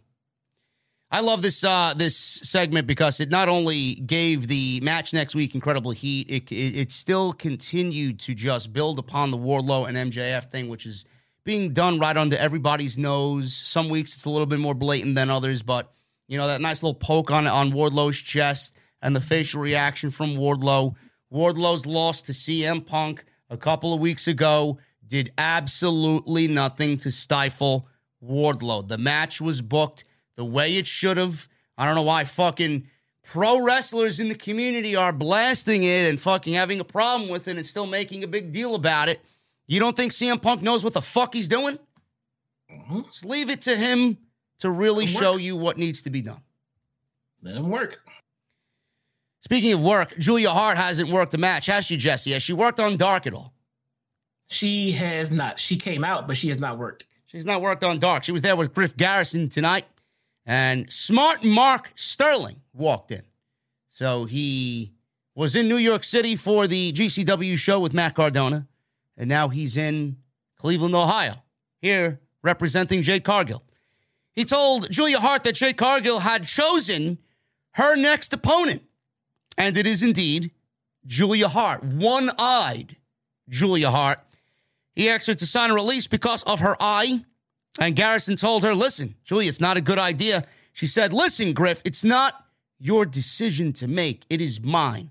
So she signed the contract. And Jesse, we got Julia Hart versus Jade Cargill for the TBS Championship. I'm assuming this is taking place on Friday. I did not like the way that AEW gave Jade Cargill the TBS Championship. She had a very good match with Anna and Jay, don't get me wrong. But now she's choosing her own opponents and kind of bypassing the top 5. I want to see where this is going, because right now it makes no sense. But since I still believe Julia Hart is in the middle of a transition, I want to see what the purpose of this match is. I want to see what happens after she loses. So does something happen? Do we see a House of Black appearance anywhere? Does she disappear? Something needs to happen as to why this match with Jade Cargill, she's gonna take this L. So what happens from that? What happens after her loss? What happens as far as her transition goes? I don't know, but she hasn't wrestled at all. So why is she in a championship match? I know Jade chose her, and I would like to hopefully hear from Mark Sterling or Jade Cargill or somebody. Hopefully the commentary team says it. I don't want to hear it coming from the heel team or the heel duo here. Jade is taking the cheap way out with this title reign. She's going after somebody that only has one eye. She chose an easy victim here. I hope that's kind of relayed there in the commentary. Yeah, it needs to be. She's taking the easy way out. She's picking on somebody much smaller than her in stature and everything else, and she's being a real asshole about it. Yeah, they need to point that out. We'll see what happens there. This transitioned into the one and only women's match of the night, which was incredibly disappointing. We got a come-down match from what was a great and solid, really solid hour and 15 minutes of the show. We got legit Layla Hirsch defeating Red Velvet. The crowd, Jesse, was completely dead for this match after such a hot show. I don't know what happened here. Maybe you could elaborate on it, but I know we're big fans of Red Velvet. I think she was doing pretty decent for herself up until this point. Legit Layla Hirsch. They're pushing her, and she's gotten some shine on TV. But I honestly think, and I don't mean this in a mean way, and you know how people love to clip what we say here. I just don't think anybody gives a shit about legit Layla Hirsch, Jesse. No, that's really the problem. She's not getting over. But I will say this, and I think I mentioned this to you earlier. This was the best showing for Layla Hirsch that I've seen. Oh, she's very good. Don't get me wrong. I just there's nothing there. Well, and that's what I mean though. Not only the ring, but just her demeanor and facial, like even the heel shit she did at the end of it. Even that part just seemed a little bit more believable than it normally does. I mean, everything about it just came off as unbelievable and things like that. But this match was not as frustrating for me in regards to Layla Hirsch. This was the best I've seen her look. The crowd didn't, like you said, the crowd didn't give a shit. And I think that's the issue. She needs to get herself over with the crowd. But as far as this heel stick goes and everything else, for the first time, it actually felt believable to me. Because before, it just felt like she was doing it because she was told to do it by the producers. And that's not the way. If it's coming off like that, then it's not being portrayed the right way. But everything about her mannerisms, how she came out, how she conducted the match, and then the rest hold that she had on the ropes, and she wouldn't break it to the 5 count. It just seemed a little bit more believable. There was nothing outstanding about it or special about it, but compared to everything else I've seen her do before, this was a little bit better of a natural flow for me in regards to watching Layla Hirsch. I don't know. Red Velvet's good. Red Velvet is very good. I don't know if you picked up on her. I don't know if she was playing heel in this match. There was kind of like an attitude of like indifference towards the fans and the crowd when she was executing certain moves, almost as if she was, I don't know, kind of frustrated or so. I don't know if it was part of the match or part of the story that they were trying to tell, but there was this indifference on Red Velvet's, demeanor tonight. I didn't catch that part. I'll go back and check it out. I don't know. Maybe it was just me. Maybe it was just her playing up to the fact that she's pissed off with Layla Hirsch. But the thing with Layla Hirsch is I'm not taking anything away from her in-ring ability. She's another one that we've seen get better, and I appreciate watching from a fan's point of view how people work and they grow and they get better. We just said that about Will Hobbs, and we see the work he's putting in on his promo. He sounds fucking great, and he's only going to get better. The thing with Layla Hirsch is I don't want to make a comparison, but I'm going to. You know, she reminds me of a mini Shayna Baszler, okay? She's got that rugged style. She's got that similar look, that same matte style. What makes Shayna, and Shayna really is just, you know, the Queen of Spades. She's an ass kicker. She's a former MMA fighter. What makes Shayna Baszler stand out compared to somebody like Layla Hirsch? You know, Shayna Baszler has her own demeanor, her own character, and Shayna Baszler cuts one hell of a fucking promo when you actually send her out there to cut a fucking promo. When she was cutting promos, Jesse, in NXT, you and I know this because when we were watching NXT at 1 hour, Shayna Baszler cut some pretty damn good fucking promos. She was great, and she made you listen to her. I don't think legit Layla Hirsch has that presence yet. No. Will it come? No. I don't know, maybe, but that's what she's lacking. No, the one thing that stuck out for me with Shayna is, and ironically enough, is the one thing that sticks out to me about Layla Hirsch, is that Shayna Baszler is very, very, very believable. Yeah. I mean, when she comes out and she says what she's going to do and she wants to do and things like that, you fucking believe her.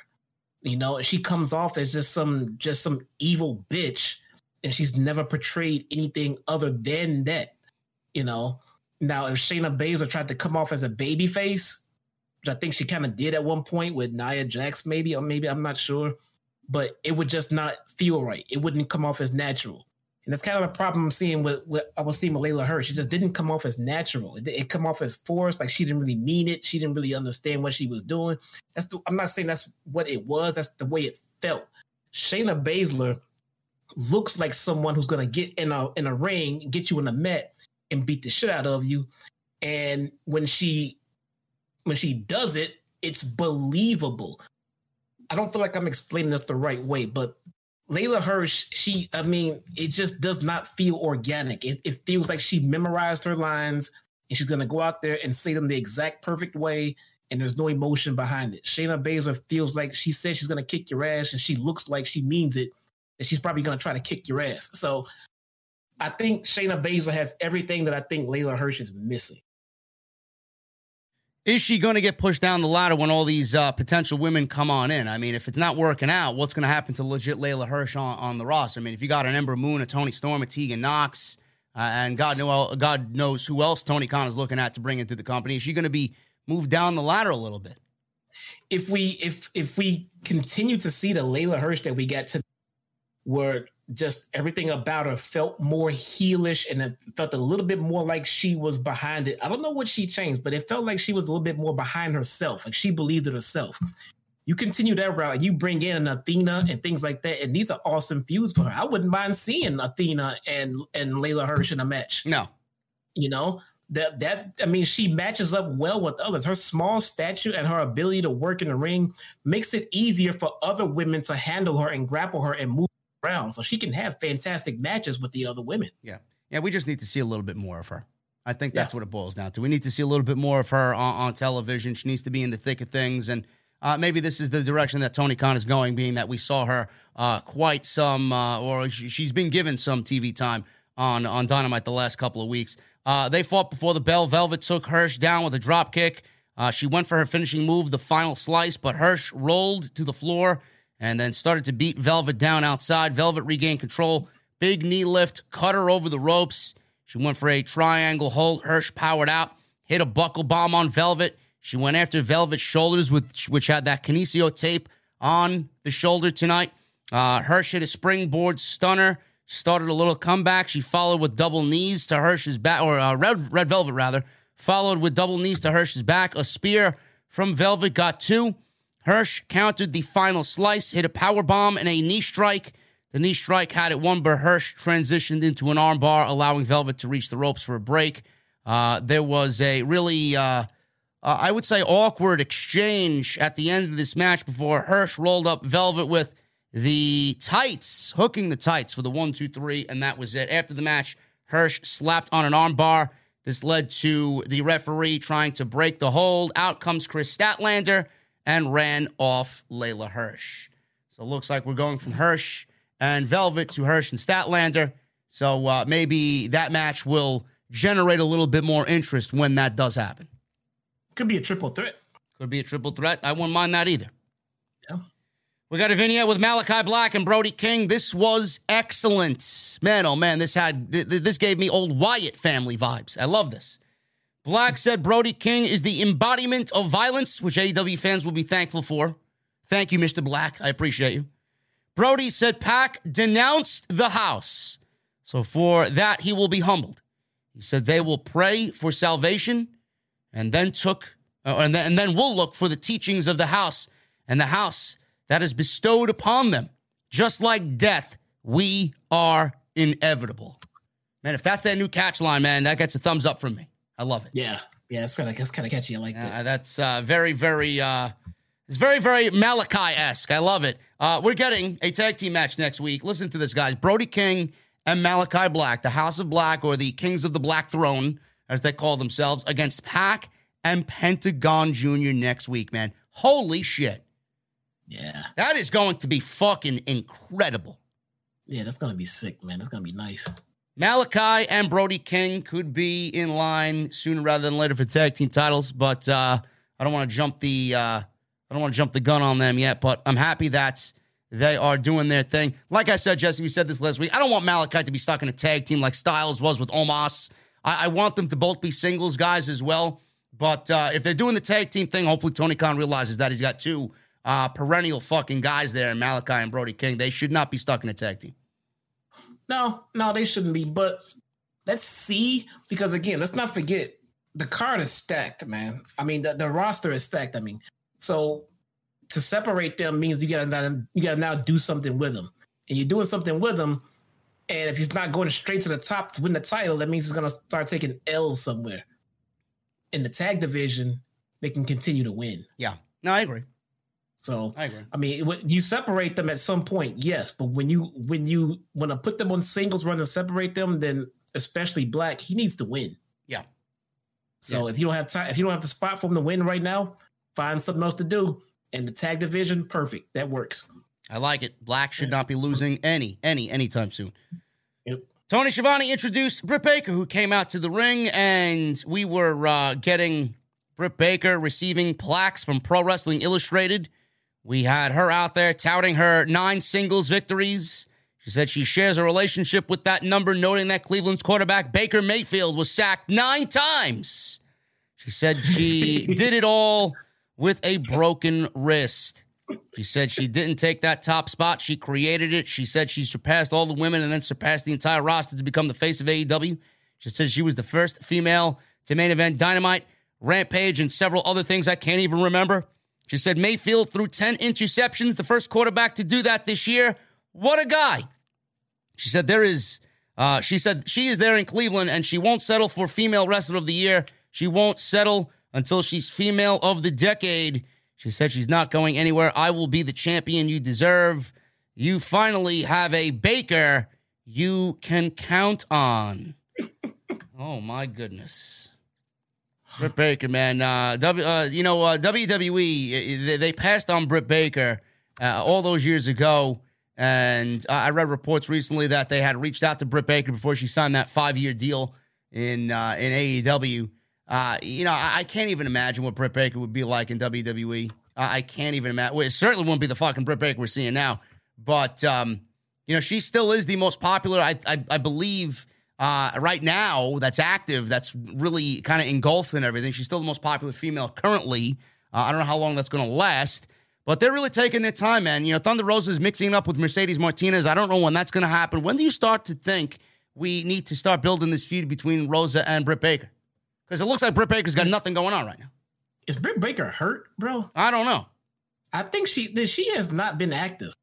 I don't know. And this segment was awesome. It was cool. It was funny until the end where nothing happened. Then it all made no sense. I'm thinking maybe they use this to facilitate a breakup of Jamie Hayter. Jamie Hayter just gets pissed off. I mean, obviously throughout the entire title run, Baker's had Hayter and Rebels help. Maybe that comes to fruition here, and we get Jamie Hayter versus Britt Baker in the time being while Rosa and Mercedes Martinez feuded up. Well, fine. Then where was Jamie Hayter tonight? I don't know. Maybe we see her next week. You know, it's the whole segment seemed like it just could have been shot for the internet. Yeah. You know, like what was nobody came out. I will say this about the segment though. The one award that there is no disputing, hands down, goes to Britt Baker across any and all wrestling organizations is Most Improved Wrestler of the Year. Yeah. I agree. There is no one who's come as far as she has from where she started to where she is. I mean, that's hands down. There's no one else on that anywhere close to that award bar. I agree. She is she's killing it, and she's definitely the most improved. I remember us just fucking, I don't want to say shitting on her, but that's exactly what it was, shitting on her. Yeah, shit, it was bad. Yeah, it was bad. It was so bad because we knew what kind of expectations they had for her when they brought her in. And I'm like, dude, this is not your women. This is not your champion right here. This is not going to work. No, this is going to fail.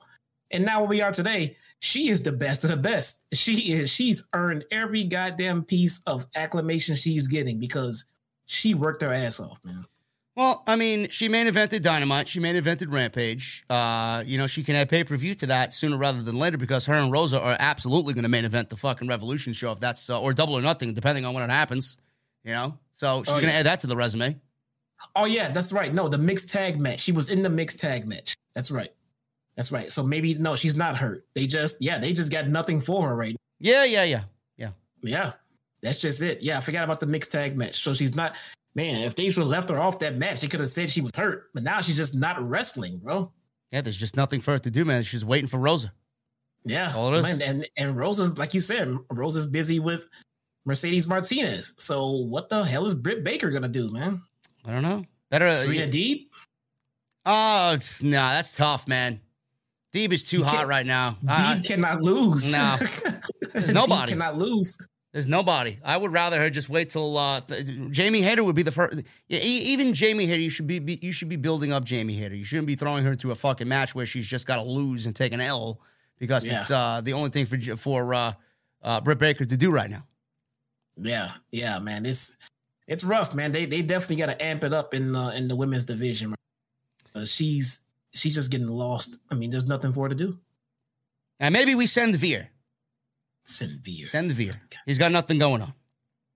Send Hook. You know, we were talking about trying to figure out opponents for Hook. You know, at some point, we got to get Hook in the ring face to face with Punk.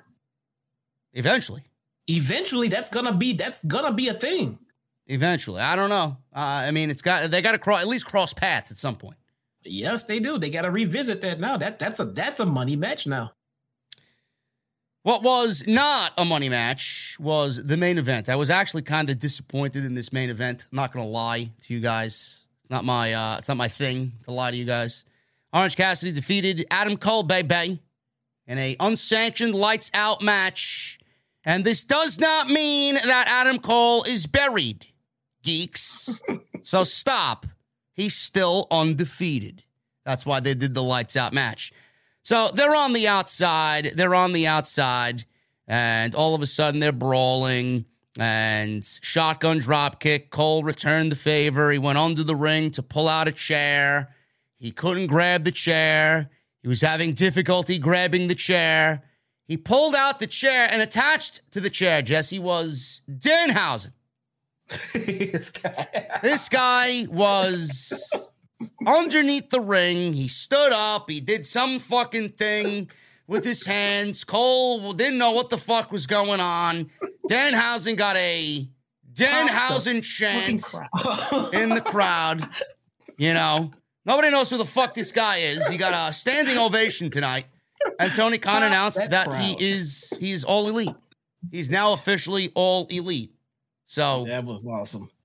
I guess it was kind of bizarre to me, but I guess if you're going to debut somebody like Danhausen, that's the perfect way to debut Danhausen, right? It was weird, and it made no sense, and it was right up Danhausen's alley, to be honest. That's just That's just the kind of gimmick that he has. And that's what it is. I mean, he had the biggest pop of the goddamn match. It was Danhausen. Don't tell me we're getting Adam Cole versus he may have jinxed Adam Cole. Who the fuck knows what he did? He did one of these deals. I don't know what the fuck that was. Maybe cursed him. Put a hex on him. Yeah, I think that's a curse or something. I gotta check out the Danhausen mannerisms. I don't know them. Shit. Listen, man, it made me smile, so it worked. So good on both of those guys. It was awesome. Both men were standing there confused. Cole, he hit a pump kick through the chair. Cole wanted a Panama Sunrise, but Orange countered it, put Cole through a timekeeper's table with the spine buster. Tried following it up with the Orange punch. Cole got the ring bell to block it, so Orange Cassidy went for the big Superman punch, that Orange punch, and he hit the ring bell instead. So Cole continued to target Orange right hand, and Orange brought himself a little bit of space here between him and Cole with a fire extinguisher during the commercial break. So they were going back and forth for position with the chain. This led to Cole hitting the Ushigoroshi for a 2. He tried putting Orange Cassidy through some chairs, but Orange countered with a stunner and then a Michinoku driver through the chairs for 2. Orange Cassidy's hand was bloodied after that move. So he ran into a super kick following that. Cole called for backup. Out comes Brandon Cutler. He was taken out by Wheeler Yuta. Bobby Fish then comes out. He takes out Wheeler Yuta. Chuck Taylor came out. He dispatched of Bobby Fish. And then the Bucks came out and super kicked Chucky T with double super kicks. The super kick lined up Orange for a triple super kick, but we got Rocky Romero coming out. And he stopped both of them, or all three of them, rather. And Trent Beretta was there as well. Orange hit the beach break and the Orange punch, but he could not make the cover because after the Orange punch, he was selling the hurt hand. So Cole eventually hit a low blow on Cassidy. Cassidy was wearing a cup that was, I guess, imprinted with thumbtacks. Yeah, he had thumbtacks pointing out.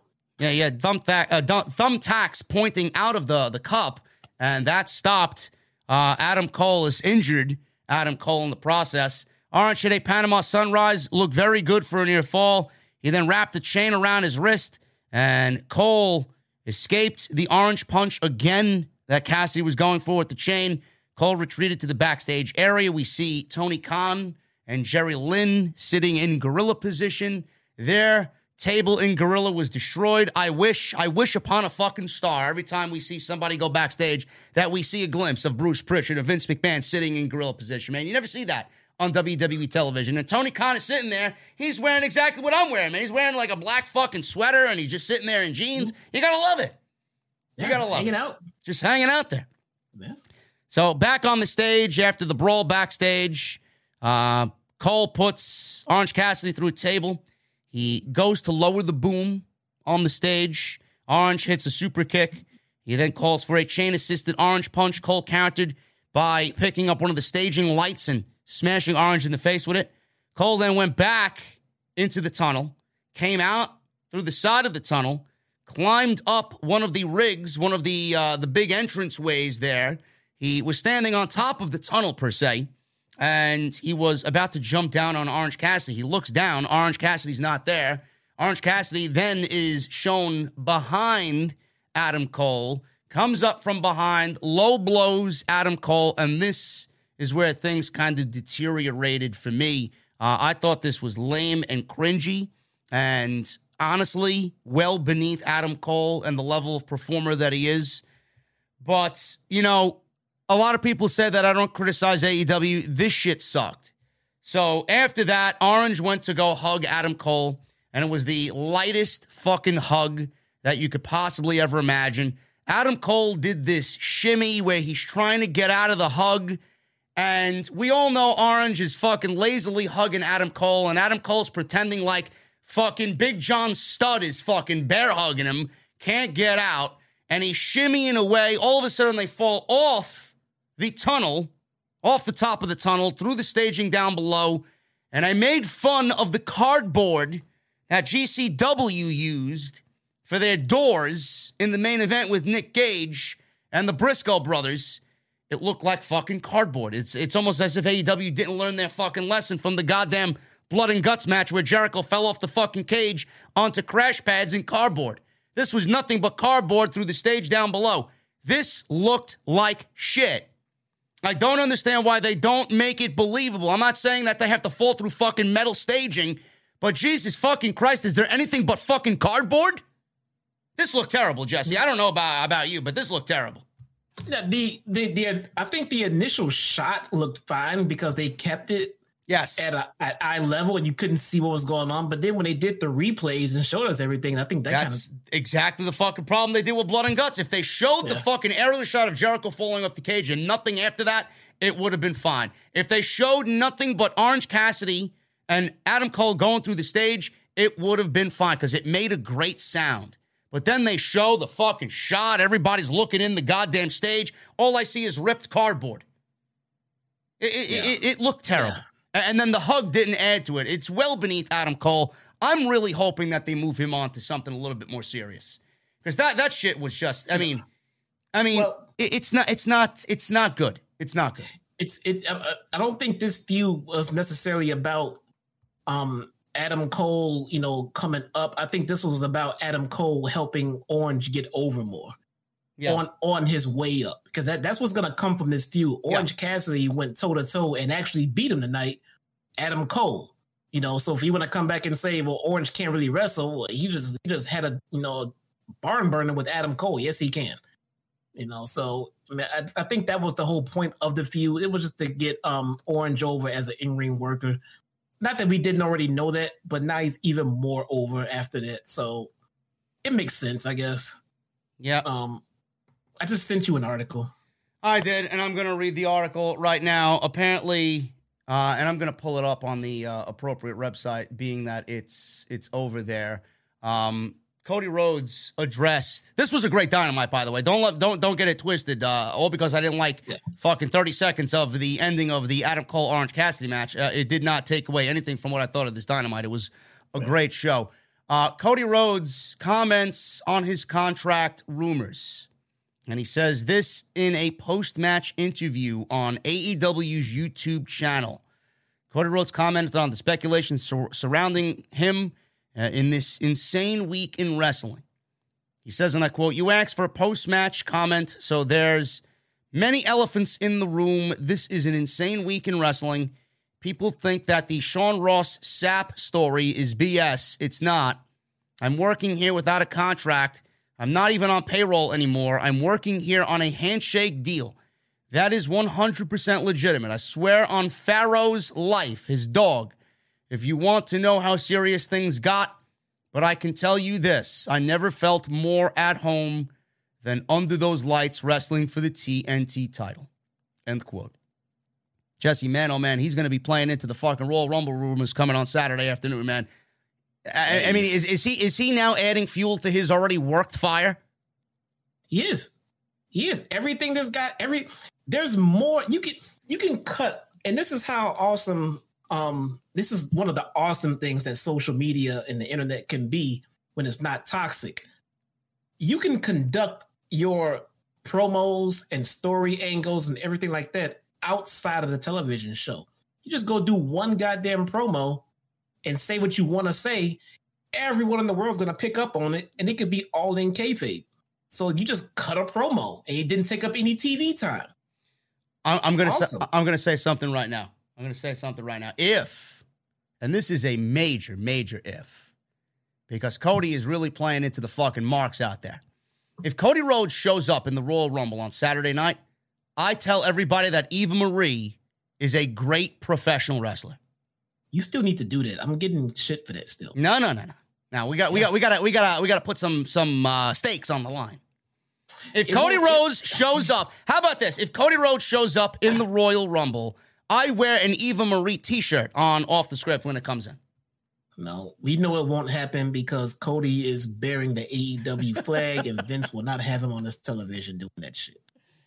How about I wear something to wrestle with Bruce Pritchard merchandise on the show? How about that? You know, for the reasons that I know, that'll never happen. Cody is not going to show up on. But what if it does though? It's not.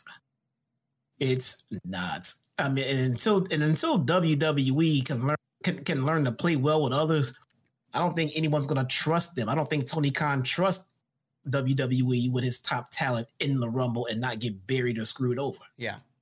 No, I know. So, I know. It's all really a fucking bullshit story. Cody, like we said, guys, is playing into the fucking geeks that are in that AEW YouTube comment section. They're playing up to the saps. They're playing up to the fucking idiots that pay for these articles. He's not going anywhere. He's gonna do a few more things like this between now and Saturday. Yeah. So, well, he may even be photographed or fucking shown in a venue somewhere that he should not be really photographed or seen in. Yeah, he's gonna put up an old pic. What city are they in this? St. Louis. Where is it? St. Louis. St. Louis, yeah. He'll put up an old pic of him in St. Louis or some shit like that, you know. Speaking of St. Louis, by the way, Issa is going to be in St. Louis, and then she'll be back in the venue bartending next week. She's going to be back from Puerto Rico. That's just great, bro. She's going to be back from Puerto Rico. Hopefully. Unbelievable. Right? She owes. Actually, I owe her a drink. Yeah, I owe her a lot of Malibus and whatever, pina coladas, whatever she drinks. Sex on the beach, right? Yeah, Sex on the beach. Yeah. No more drinks for her, man. Sex on the beach. She needs to get back to work. Anyway, we're going to get into the super chats in just a little bit. I appreciate you guys joining me on this episode of Off the Script for your AEW Dynamite post show. Thank you guys very much, man. Number one in the community again, as always. Thank you for spending your Wednesday night with us tonight. Hit that thumbs up. We are, I said 1,100, right? 1,100. We are legitimately. Yeah, you said 12. I said 1,200. All right. Well, so we're a little bit more than 130 away. So make sure you guys go and hit that thumbs up.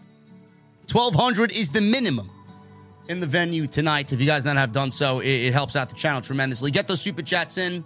Bar is still open. Last call is coming right now. So make sure you guys get those super chats in. Continue to hit the join button. Become a VIP. Go get your t-shirts on Bonfire.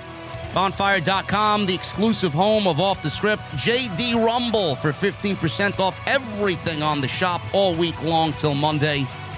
Go check out all the other videos that you might have missed. Go follow me on social media at JDfromNY206 on Twitter and Instagram. And as always, man, hit that subscribe button down below. Become a channel subscriber. Number one show live every single night here in the IWC.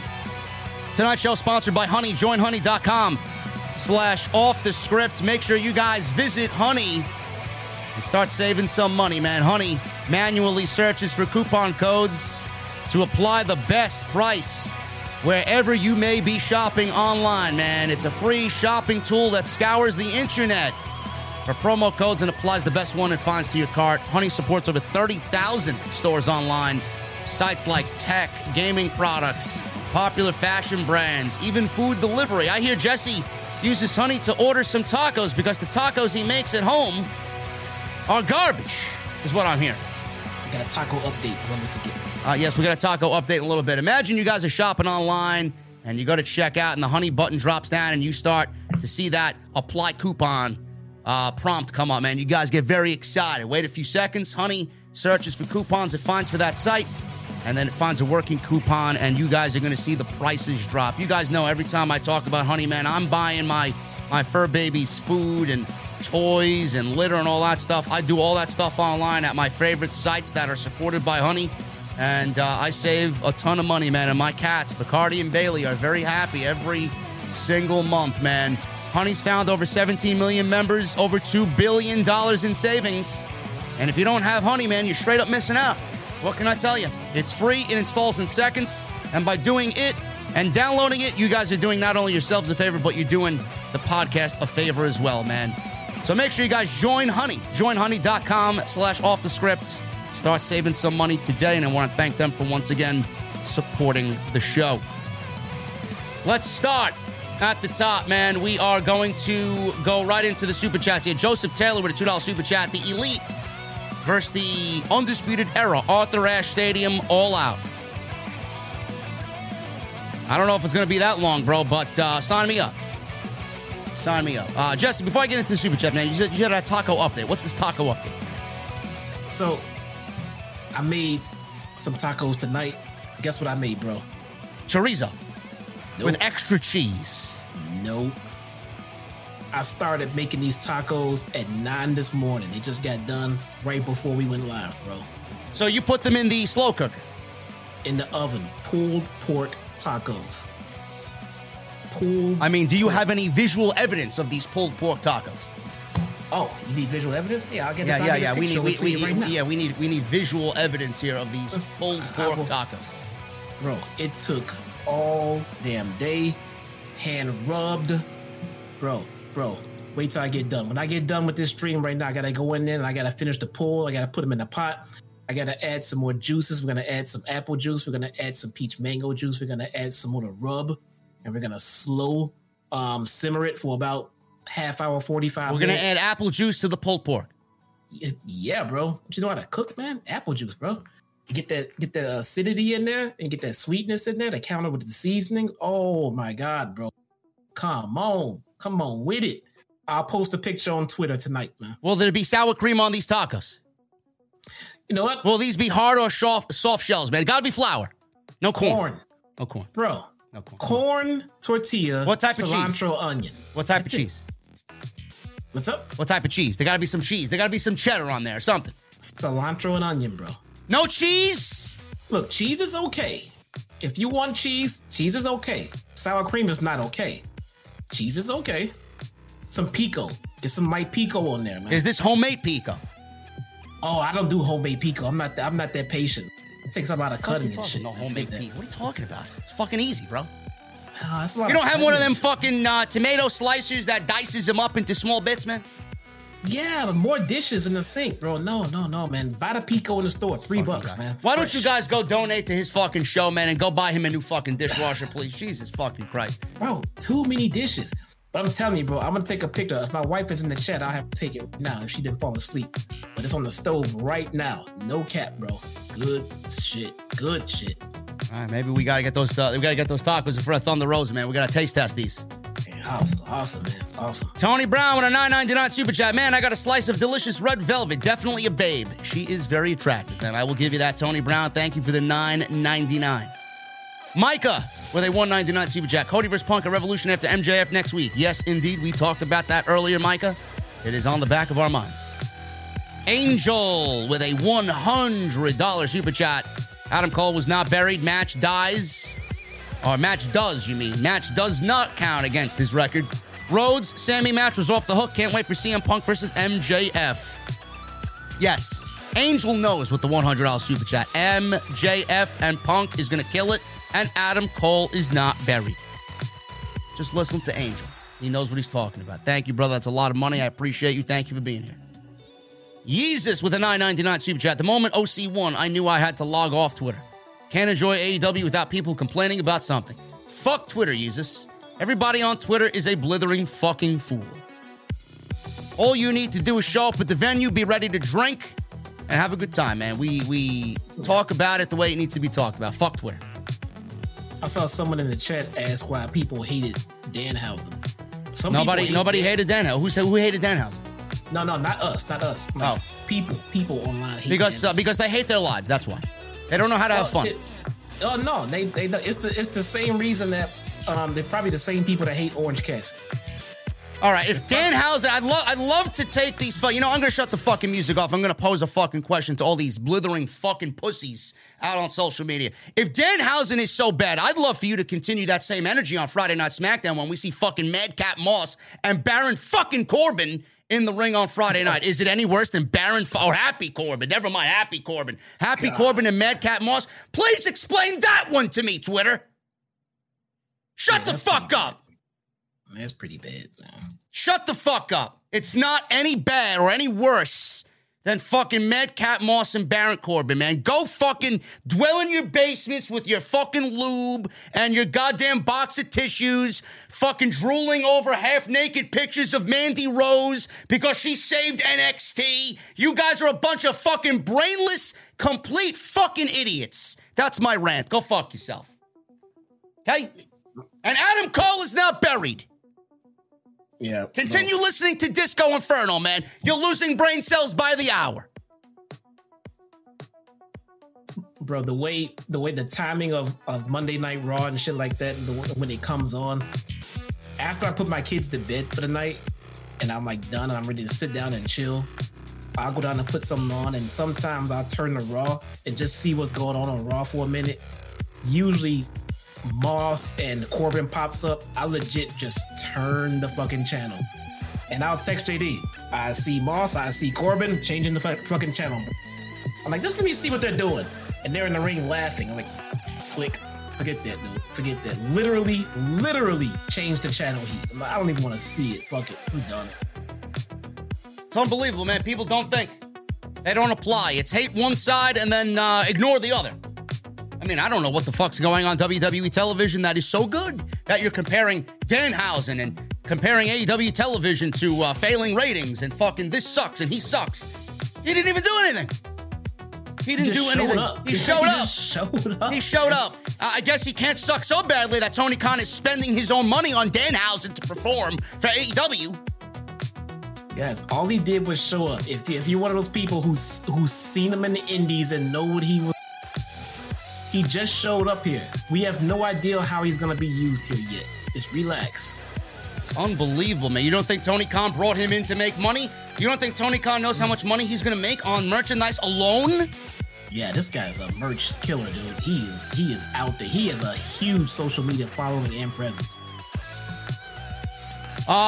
Angel, thank you. Jesus, thank you. Michelle Moran with a $5 super chat. Solid show tonight. Was expecting the Briscoes or Gargano and got Danhausen instead. Loved the main event next Wednesday. Think Punk MJF ends in a draw. That's a possibility. You know, I don't want to see it. Jesse doesn't want to see it. We don't need a draw. We just saw a draw not too long ago with Bryan and Paige. We don't need another one. Many draws. Yeah, no, you got to space those things out, and there's got to be a lot of time in between. Yeah. MJF wins clean. Eder Augustamar with a $5 super chat. I'm wondering if these Wyndham promos I've been seeing lately are fan-made or real. Eder, they are fan-made. Fan-made. They are fan-made. They are not real. They are good. Wyndham has seen them, though. And Wyndham appreciates them, yes. Yeah, they are good. They are good, but they are fan-made. Susan D'Ambrosio with a $5 super chat. JD and Jesse, Dynamite was a 10 out of 10 tonight. Thank you for all that you guys do. OTS for life. Thank you very much, Susan. I won't call it a 10 out of 10 show. I'd say it's about an 8 out of 10. 8 out of 10. Erotic Fresco with a $4.99. That's a new one in the chat. Thank you, Erotic, for showing up in the venue tonight. Hey, JD, I became a member of the OTS family last night. I'm going through a lot in my life, and watching your videos really helps me during the day. OTS for life. Erotic. Thank you so much, brother. Hopefully we see you a little bit more and more in the venue, man. This is the place to be, man. Let the worries just fucking subside, man. Leave them at the door. Come in, open up a cold beverage, and enjoy yourself, man. The family here is fantastic.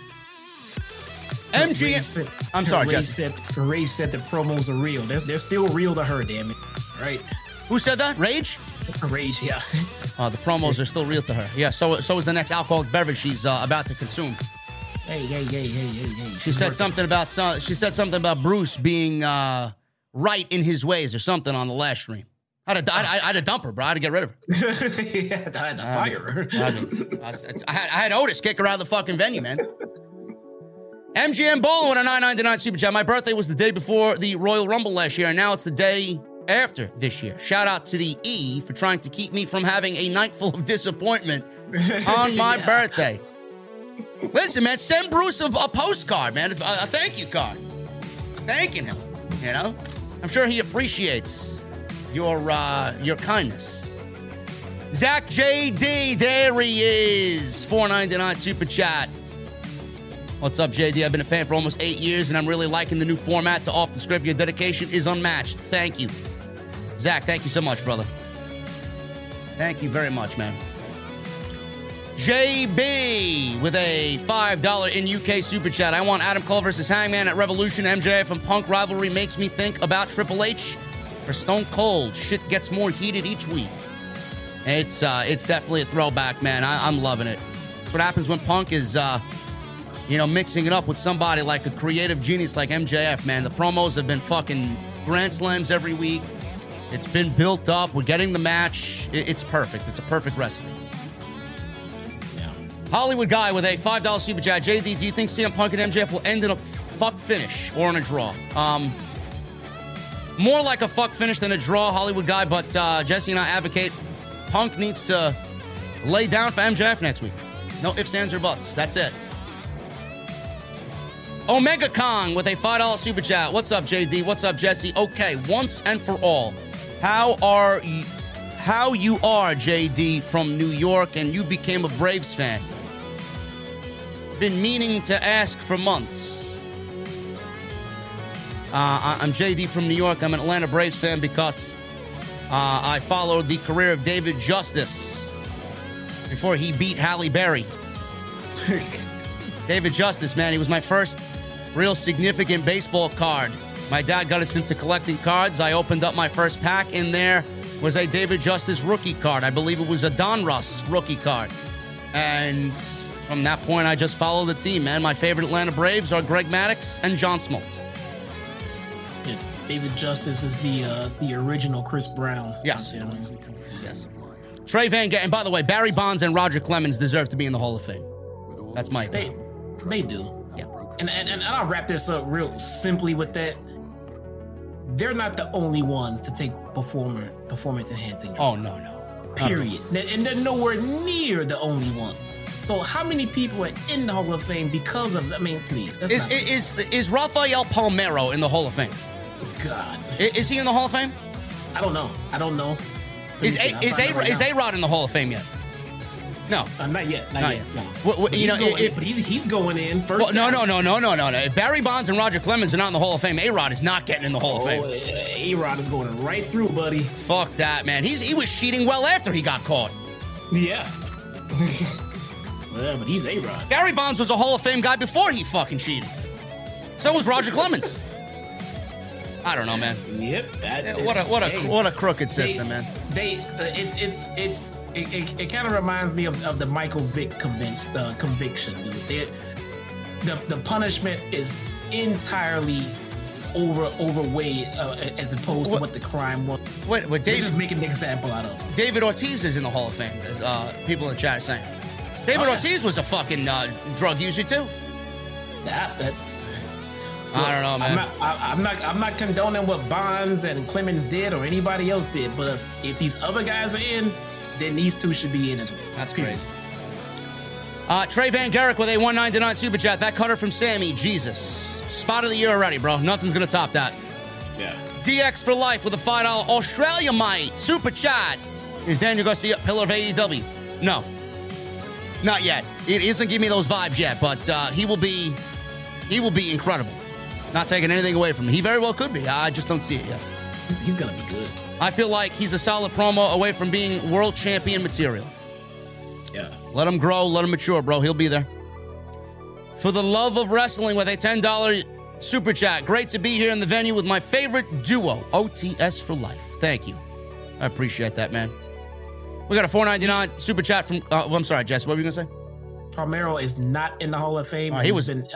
He's been eligible since 2011. Huh. He was a definite drug abuser, man. Holy shit. Yep. Clorox Bleach with a $4.99 super chat. Didn't get to say it last week, but tell Jesse that another Hardy Boys reunion would be great. Some things never get old. That gets old. The Hardy Boys get old. Jeff Hardy was recently stated that he's having more fun in pro wrestling now than he's ever had in the last few years. I wonder why.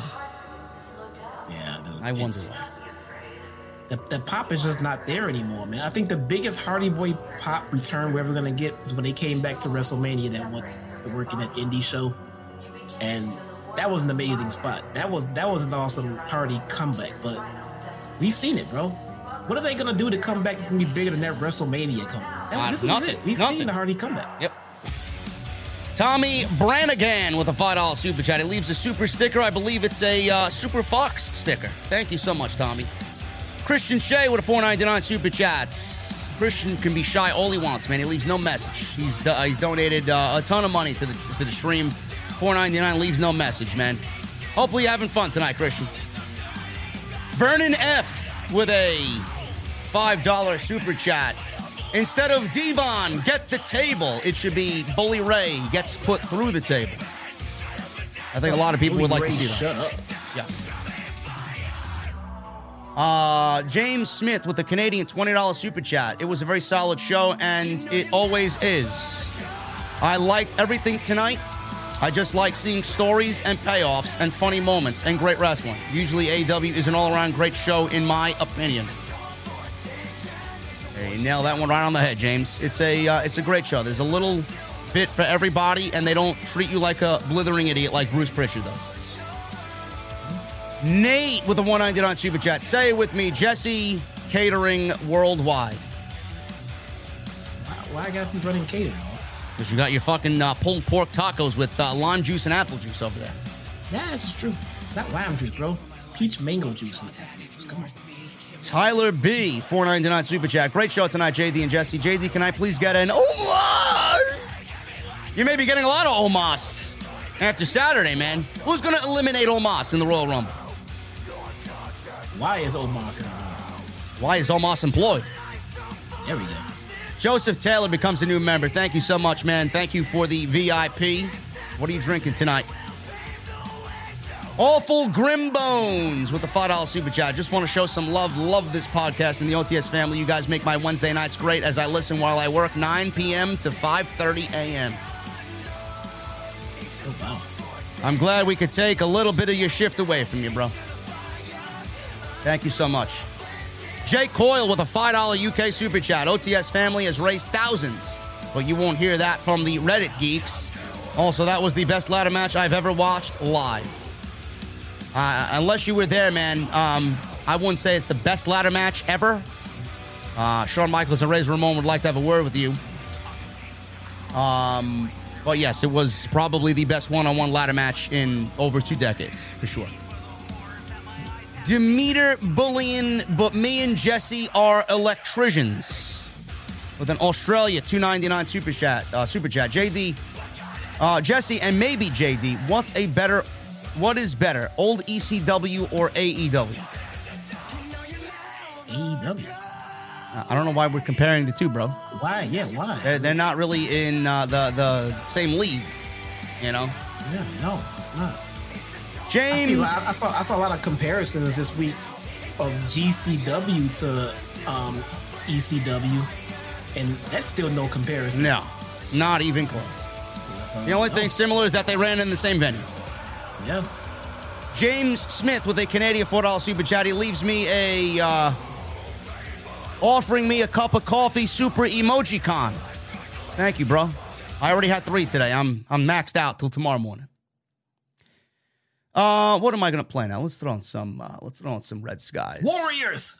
No, we play that in the open, bro. I'm sorry. Jeez, I missed it. Oh, you missed it. Well, I'm sorry. Put your headphones on. I was busy. I was doing. All right, I'll play some Warriors. We'll take off Doc. We'll put Warriors on. There you go. Yes. James Smith, thank you so much, man. EJ Garcia becomes a 3-month member. Thank you for the recommitment, bro. Pay-per-view of the year. AEW does it again. I didn't know this was a pay-per-view, EJ. Yeah, what? Wait till Revolution, bro. We got a couple of weeks, and then maybe we can revisit your comment. And it's premium live event. Yeah, get it right. Yeah, premium live event. Yeah. Israel, 9-month membership. Thank you so much, brother. Hey, JD, it was a great ladder match between Sammy and Cody, and I donated to the GoFundMe page. It breaks my heart. You and Jesse continue success. Israel, thank you so much, and shout out to Zach, man. Continue guys to donate to the GoFundMe page. It's linked in the live stream chat. Thank you, Israel, and Zach very much appreciates it. Darnell with a $5 super chat. If you ask me, Cody winning the belt and leaving probably was all planned to do this ladder match. That's why Sammy won the belt back. Think about it. It may be the case. I'm not putting anything past Cody at this point. Anaconda Vice with a $4.99 super chat. JD and Jesse, thanks for all you do for the IWC. Good night. Anaconda Vice from Albany, New York, home of the beer truck. Home of the beer truck. Is that the originating destination of the beer truck? Or do you own a beer truck that I don't know? I think the beer truck city was Pittsburgh, if I'm not mistaken. I think that was the milk truck. Listen, man, me and Albany, New York don't get along, man. I don't mean this in a disrespecting way, but fuck Albany.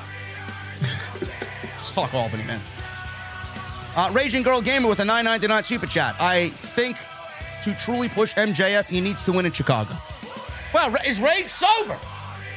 Oh, my God. Is Rage so? Otis is saying yes, Rage is sober. Holy shit. Thank you, Rage. See what happens when you donate and sober? You make sense? I should refund you for your Bruce comment. I'm still angry. I got your picture hanging on the front of the door, man. Most wanted. Do not let in. Hey, we got 4 donations totaling $40 over the last hour. I'm gonna take those as OTS donations. On your end. No, to the GoFundMe. No. Oh, okay. Yeah, we'll read them. Let me get through this one. Gary Sphere, $5 super chat. Hate to be that guy. Adam Cole fan here. But he could use some muscle tone if he stands next to Britt Baker, and it looks like she can beat him in a fight. I'm not seeing what you guys are seeing, man. I'm not seeing it. Well, he's with her and you're not, so. Yeah, well. I mean. So he needs more tone, but he has her. I mean, I don't know what you want. I mean, Adam Cole looks the same to me as he did in NXT, man. I don't know what we're talking about here. I saw somebody post something on Twitter that said, my arms are bigger than Adam. All I do is cardio. It's great. Can you fucking wrestle like Adam? All right, he's in bed with Britt Baker every night, and his paycheck is much heavier than your fucking than your cardio. Jeez, man. Let's start comparing real life. Really? Would you give up your cardio to be in bed with Britt Baker? I'm assuming the answer is yes. So let's not let's not poke Adam Cole, okay? Thank you, Gary. I appreciate you, man. Hurley Jones with a $5 super chat. Hey, JD and Jesse, I got my OTS shirt. It's nice. JD and Jesse, #1. Cheers. Thank you, Hurley. Enjoy that, man. Bonfire has excellent quality to their t-shirts. Thank you. Israel with a $5 super chat. I'm surprised Sammy won the match over Cody. I thought Johnny Wrestling would show up tonight. Otherwise, the show was good. Yeah, I think Johnny Wrestling's coming. He did tweet out that he did hear the chants, and you will be hearing from him very soon. Whatever the fuck that means. Jess, you want to read these donations here from the GoFundMe? Well, we get just a $5 from Michael Evans. We get a $10 anonymous, $20 from Manish Handa, and we got a $5 from Jason Lucas. If you are from the OTS venue with these donations, thank you so much. And I'm sure Zach and his family appreciates it. Anyone who can chip in, anything will help. I mean, let's get this guy the help he needs so his family be taken care of, please. There you go. Who sings the Warrior song? The band is called Solence. Solence. There you go, Rage. Silence. Israel, $2 super chat. Let me ask you and Jesse, where's Miro? He's waiting. Yes, he's waiting. Yes. I think Miro's ready to go. He's good to go. I think I don't fucking know this, but I think they're waiting for the right time to insert him into his next feud because he's in for a big push, man. Miro's probably on an island somewhere with CJ enjoying life. Yeah. I think he's due to. I think he's gonna come back soon. He's gonna be input into something big. I think Miro with that TV, what was that TNT title run he had, he's proven that he's a top star and he needs to be up and higher up in the card. So Miro's gonna be coming back to a huge push. Gavin Deeth with a $5 super chat. Speaking of the inner circle, what happened to Hager? I don't know, man. Maybe Hager's not being brought back, like Leo Rush. No boy. Thank you, man. He's training for a fight? Maybe. Jay Quicksilver with a $5 super chat. I was there live. Man, that ladder match was fantastic. The crowd was loud all night. Had a sign for you, but I was behind the camera, so you couldn't see it. As long as people in that venue saw it, Quicksilver. Always support the show, guys. If you go to these shows, always bring some OTS merch, signs. Somebody had a fat head in the crowd last week. It was great. It was awesome. Yeah, I had somebody. Remember the lady that Brandy Rhodes attacked for no damn reason for saying that she wasn't a wrestler? Yeah. Yeah, she was at the venue tonight for the show. She said it was awesome. It was awesome over there. There you go. Did Brandy fucking verbally abuse her tonight too? I mean, Jesus Christ! She should have offered her VIP tickets and everything else. I mean, Brandy's busy fucking posting revealing photos post pregnancy on social media. I mean, the least she could do is offer an apology. I mean, that's what I would have done, but jeez. Let me shut my mouth before Cody Rhodes throws me off a fucking ladder. Yeah, man. Propane, or what is this? No Pain 420 becomes a new member in the venue, man. Sorry I fucked up your name. Now 2 drinks are on me, man. What are you drinking? Brandon D with a $4.99 super chat. Salute, JD and Jesse, the best at what y'all do. Can you make sense of why the TBS title continues to be defended on TNT and not TBS? Brandon, they're both Warner networks. TNT and TBS are under the same family. It's okay. It's okay, bro. Don't worry. It's like Doc says. It's out of my hands, bro. It's out of my hands. Yeah. The Undertaker. What happened here? The Undertaker. Where are you? I lost you. There you are. I can see MJF getting the win over Punk in Chicago and then Punk defeating MJF for the AEW title further down the line. I don't know. Do we do that? I don't know. I mean, I wouldn't want to see Punk take the title from MJF, man. There's so many other young stars that can use that rub to dethrone MJF as champion. I don't want to see Punk. Listen, the only time Punk should be going after the title is when Bryan Danielson has it, and that's their first stadium show. That's what it's going to look like. The headline's Bryan Danielson for CM Punk for the AEW World title. Book it. It's my prediction. Yeah, those two want to go for the title. Great. I don't want to see a young up-and-coming pillar lose his title. That'd be the exact same thing that The Rock did to him in WWE, bro. Yeah. That is a no. That's a fail. Christian Shea with a $9.99 super chat. Why is MJF so scared of CM Punk and nobody can beat Wardlow? Because MJF is playing a very good game of chess, Christian. He's going to strike when he wants to, when he feels it's right.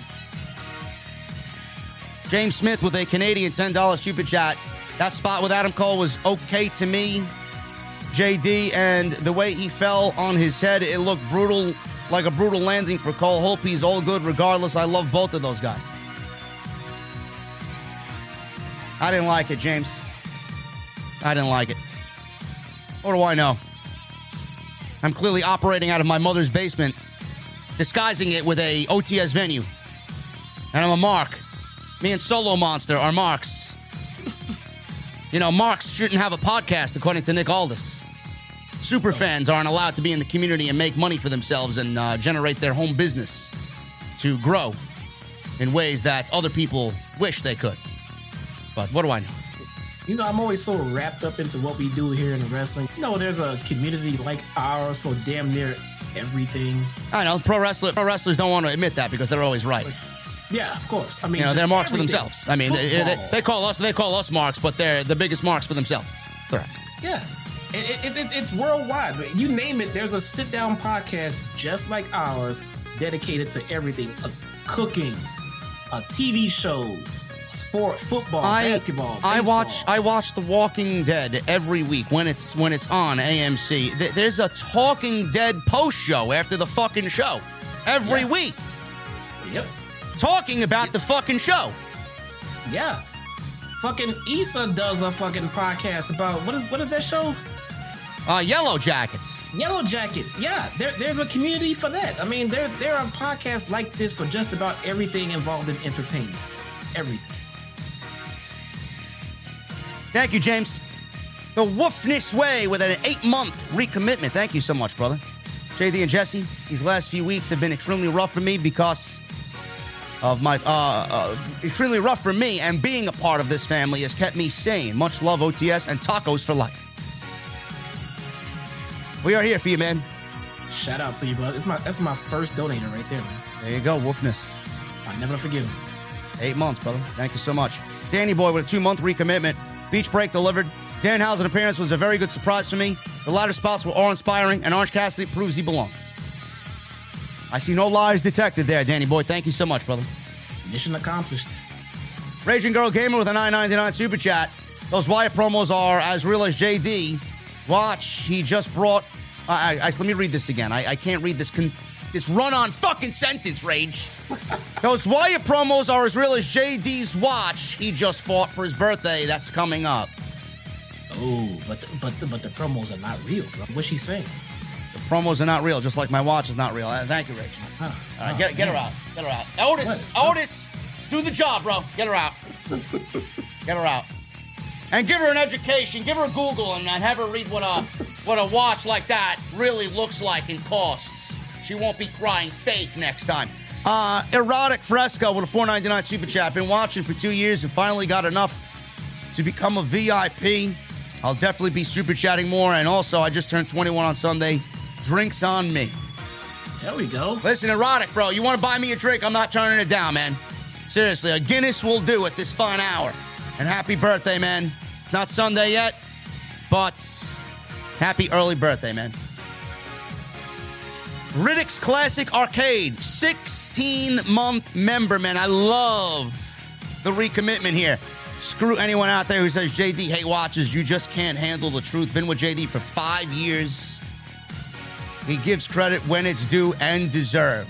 Riddick, thank you so much, brother. We got James Smith with a $100 super chat. Bomb. You guys can put this to the donations. Hope you guys have a good night. James Smith, you fucking absolute savage. Thank you so much, man.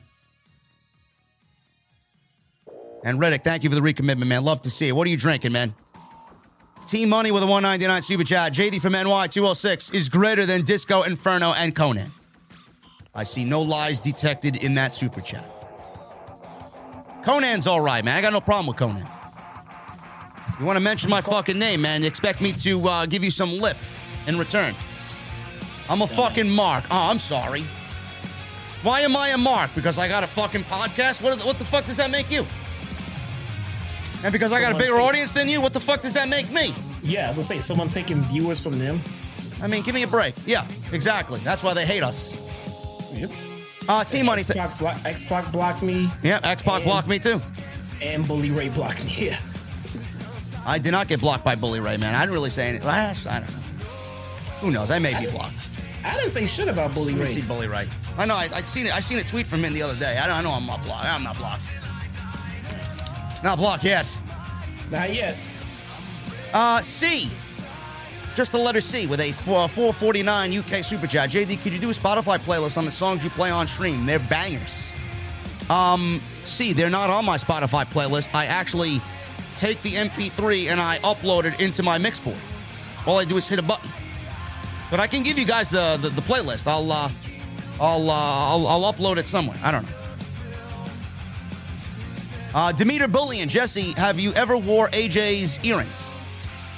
JD, would Edward Scissorhands be a good wrestler? I don't know, Demeter. It sounds like you may need a haircut, bro. It sounds like you've been in your basement way too long, man. Go get some sunlight. Magician Sapphire with a $10 super chat. Liked the Lights Out match, but thought last year's was better. AC is now buried. OC is great and one of the best workers on the roster. E-Drones are mad because AC is in AEW and WWE is trash. Accepted. Magician, I see no lies detected in this super chat. Thank you so much, bro. Gary Sphere with a $5 super chat. Knowing your appreciation for great guitar work and love of horror movies, I recommend the band Ice Nine Kills. I heard them, man. I heard a couple of songs. I was actually pretty impressed with what I heard. I always appreciate a singer that can do some nice, clean lead vocals, man. Shayla with a 12-month membership. JD, what do you think of Yellowstone? I haven't watched it yet, Shayla. Tomorrow will be the first time I sit down with Yellowstone. What's Yellowstone? It will be, it is a cowboy show, man. Cowboy show. It reminds me of No Country for Old Men kind of vibe. Serious. Okay. James Smith with a $100 super chat. Thank you so much, brother. You guys can put this to the donations. Hope you guys have a good night. Thank you, James Smith. Hit the link, guys, and send it yourself. Thank you so much, man. Anyway, we are about to get out of here, man. I am about to rev up the Mustang. Jesse, any parting words before we bid the venue farewell and close up for the night? Nah, I'm good, man. It was an awesome show. Felt great tonight. Once again, follow me over on Chi-Town Spark on YouTube Mondays and Tuesdays, and we'll be covering Dark, giving out those tacos. It's time for a new pay-per-view retro review. I'm trying to narrow it down to a couple, and I'll post it up there and let you guys choose. So look for that on Twitter at Chi-Town Smart right under my name. There you go. There you go. Go follow Jesse on his YouTube channel. He's doing his thing on Dark and covering AEW. Guys, I will be back tomorrow. I'm assuming with episode 407. Hopefully, you guys are enjoying the off the script format that I have come up with for the new year. It's going to be a busy week, man. Episode 407, more than likely tomorrow. I'll be live on Friday night with Rampage and SmackDown, the go-home show for the Royal Rumble. I'll be live Saturday night with the Royal Rumble. I'm expecting 4,000 in the OTS venue on Saturday night. It's going to be big, man. First big pay-per-view of the entire year for WWE. Ricardo with a $5 super chat as we're driving away here, man. Number one yet again. Two things. Adam Cole is not buried. And fuck Bill Goldberg. Good night, gentlemen. Just for the record, fuck Bill Goldberg. He'll be back, man. knowing that Goldberg's name is mentioned, man. WrestleMania's coming up. He'll be back. Yeah, I'll be live Saturday for the Royal Rumble, man. It's going to be a good time in the venue. Follow me on social media at JDfromNY206. Go check out all the other videos that you might have missed on the channel. Tons of stuff, especially this week, man. Raw, NXT. Tonight we're live for Dynamite. Off the script on Tuesday. Go check that out. My thoughts on Ronda Rousey and why it's bad to the WWE Women's Division and why they gave away the Women's Royal Rumble outcome. Because if Ronda's back, she ain't losing. I'll tell you that. No, she's not. And yeah. Hit that thumbs up, hit that subscribe button, and thank you guys for all your support with the super chats and the channel memberships tonight, man. Listen, we're about to get out of here. I need you guys to do two things, actually. Not one thing, two things. Number one, I need those guitar emojis in the chat. My VIPs, those Mustang emojis. I need those as well.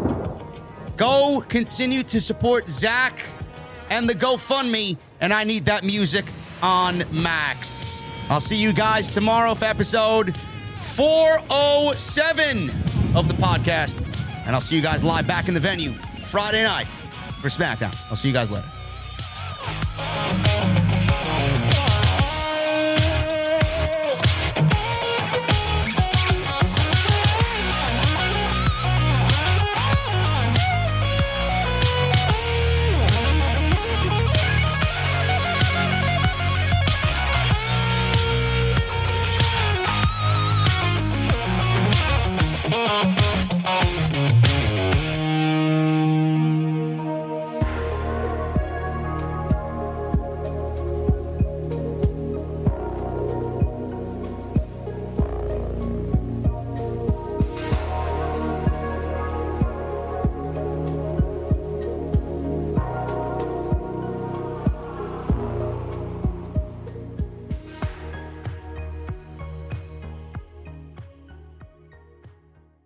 Say goodbye to your credit card rewards. Greedy corporate mega stores, led by Walmart and Target, are pushing for a law in Congress to take away your hard-earned cash back and travel points to line their pockets. The Durbin-Marshall credit card bill would enact harmful credit card routing mandates that would end credit card rewards as we know it. If you love your credit card rewards, tell your lawmakers, hands off my rewards. Tell them to oppose the Durbin-Marshall credit card bill.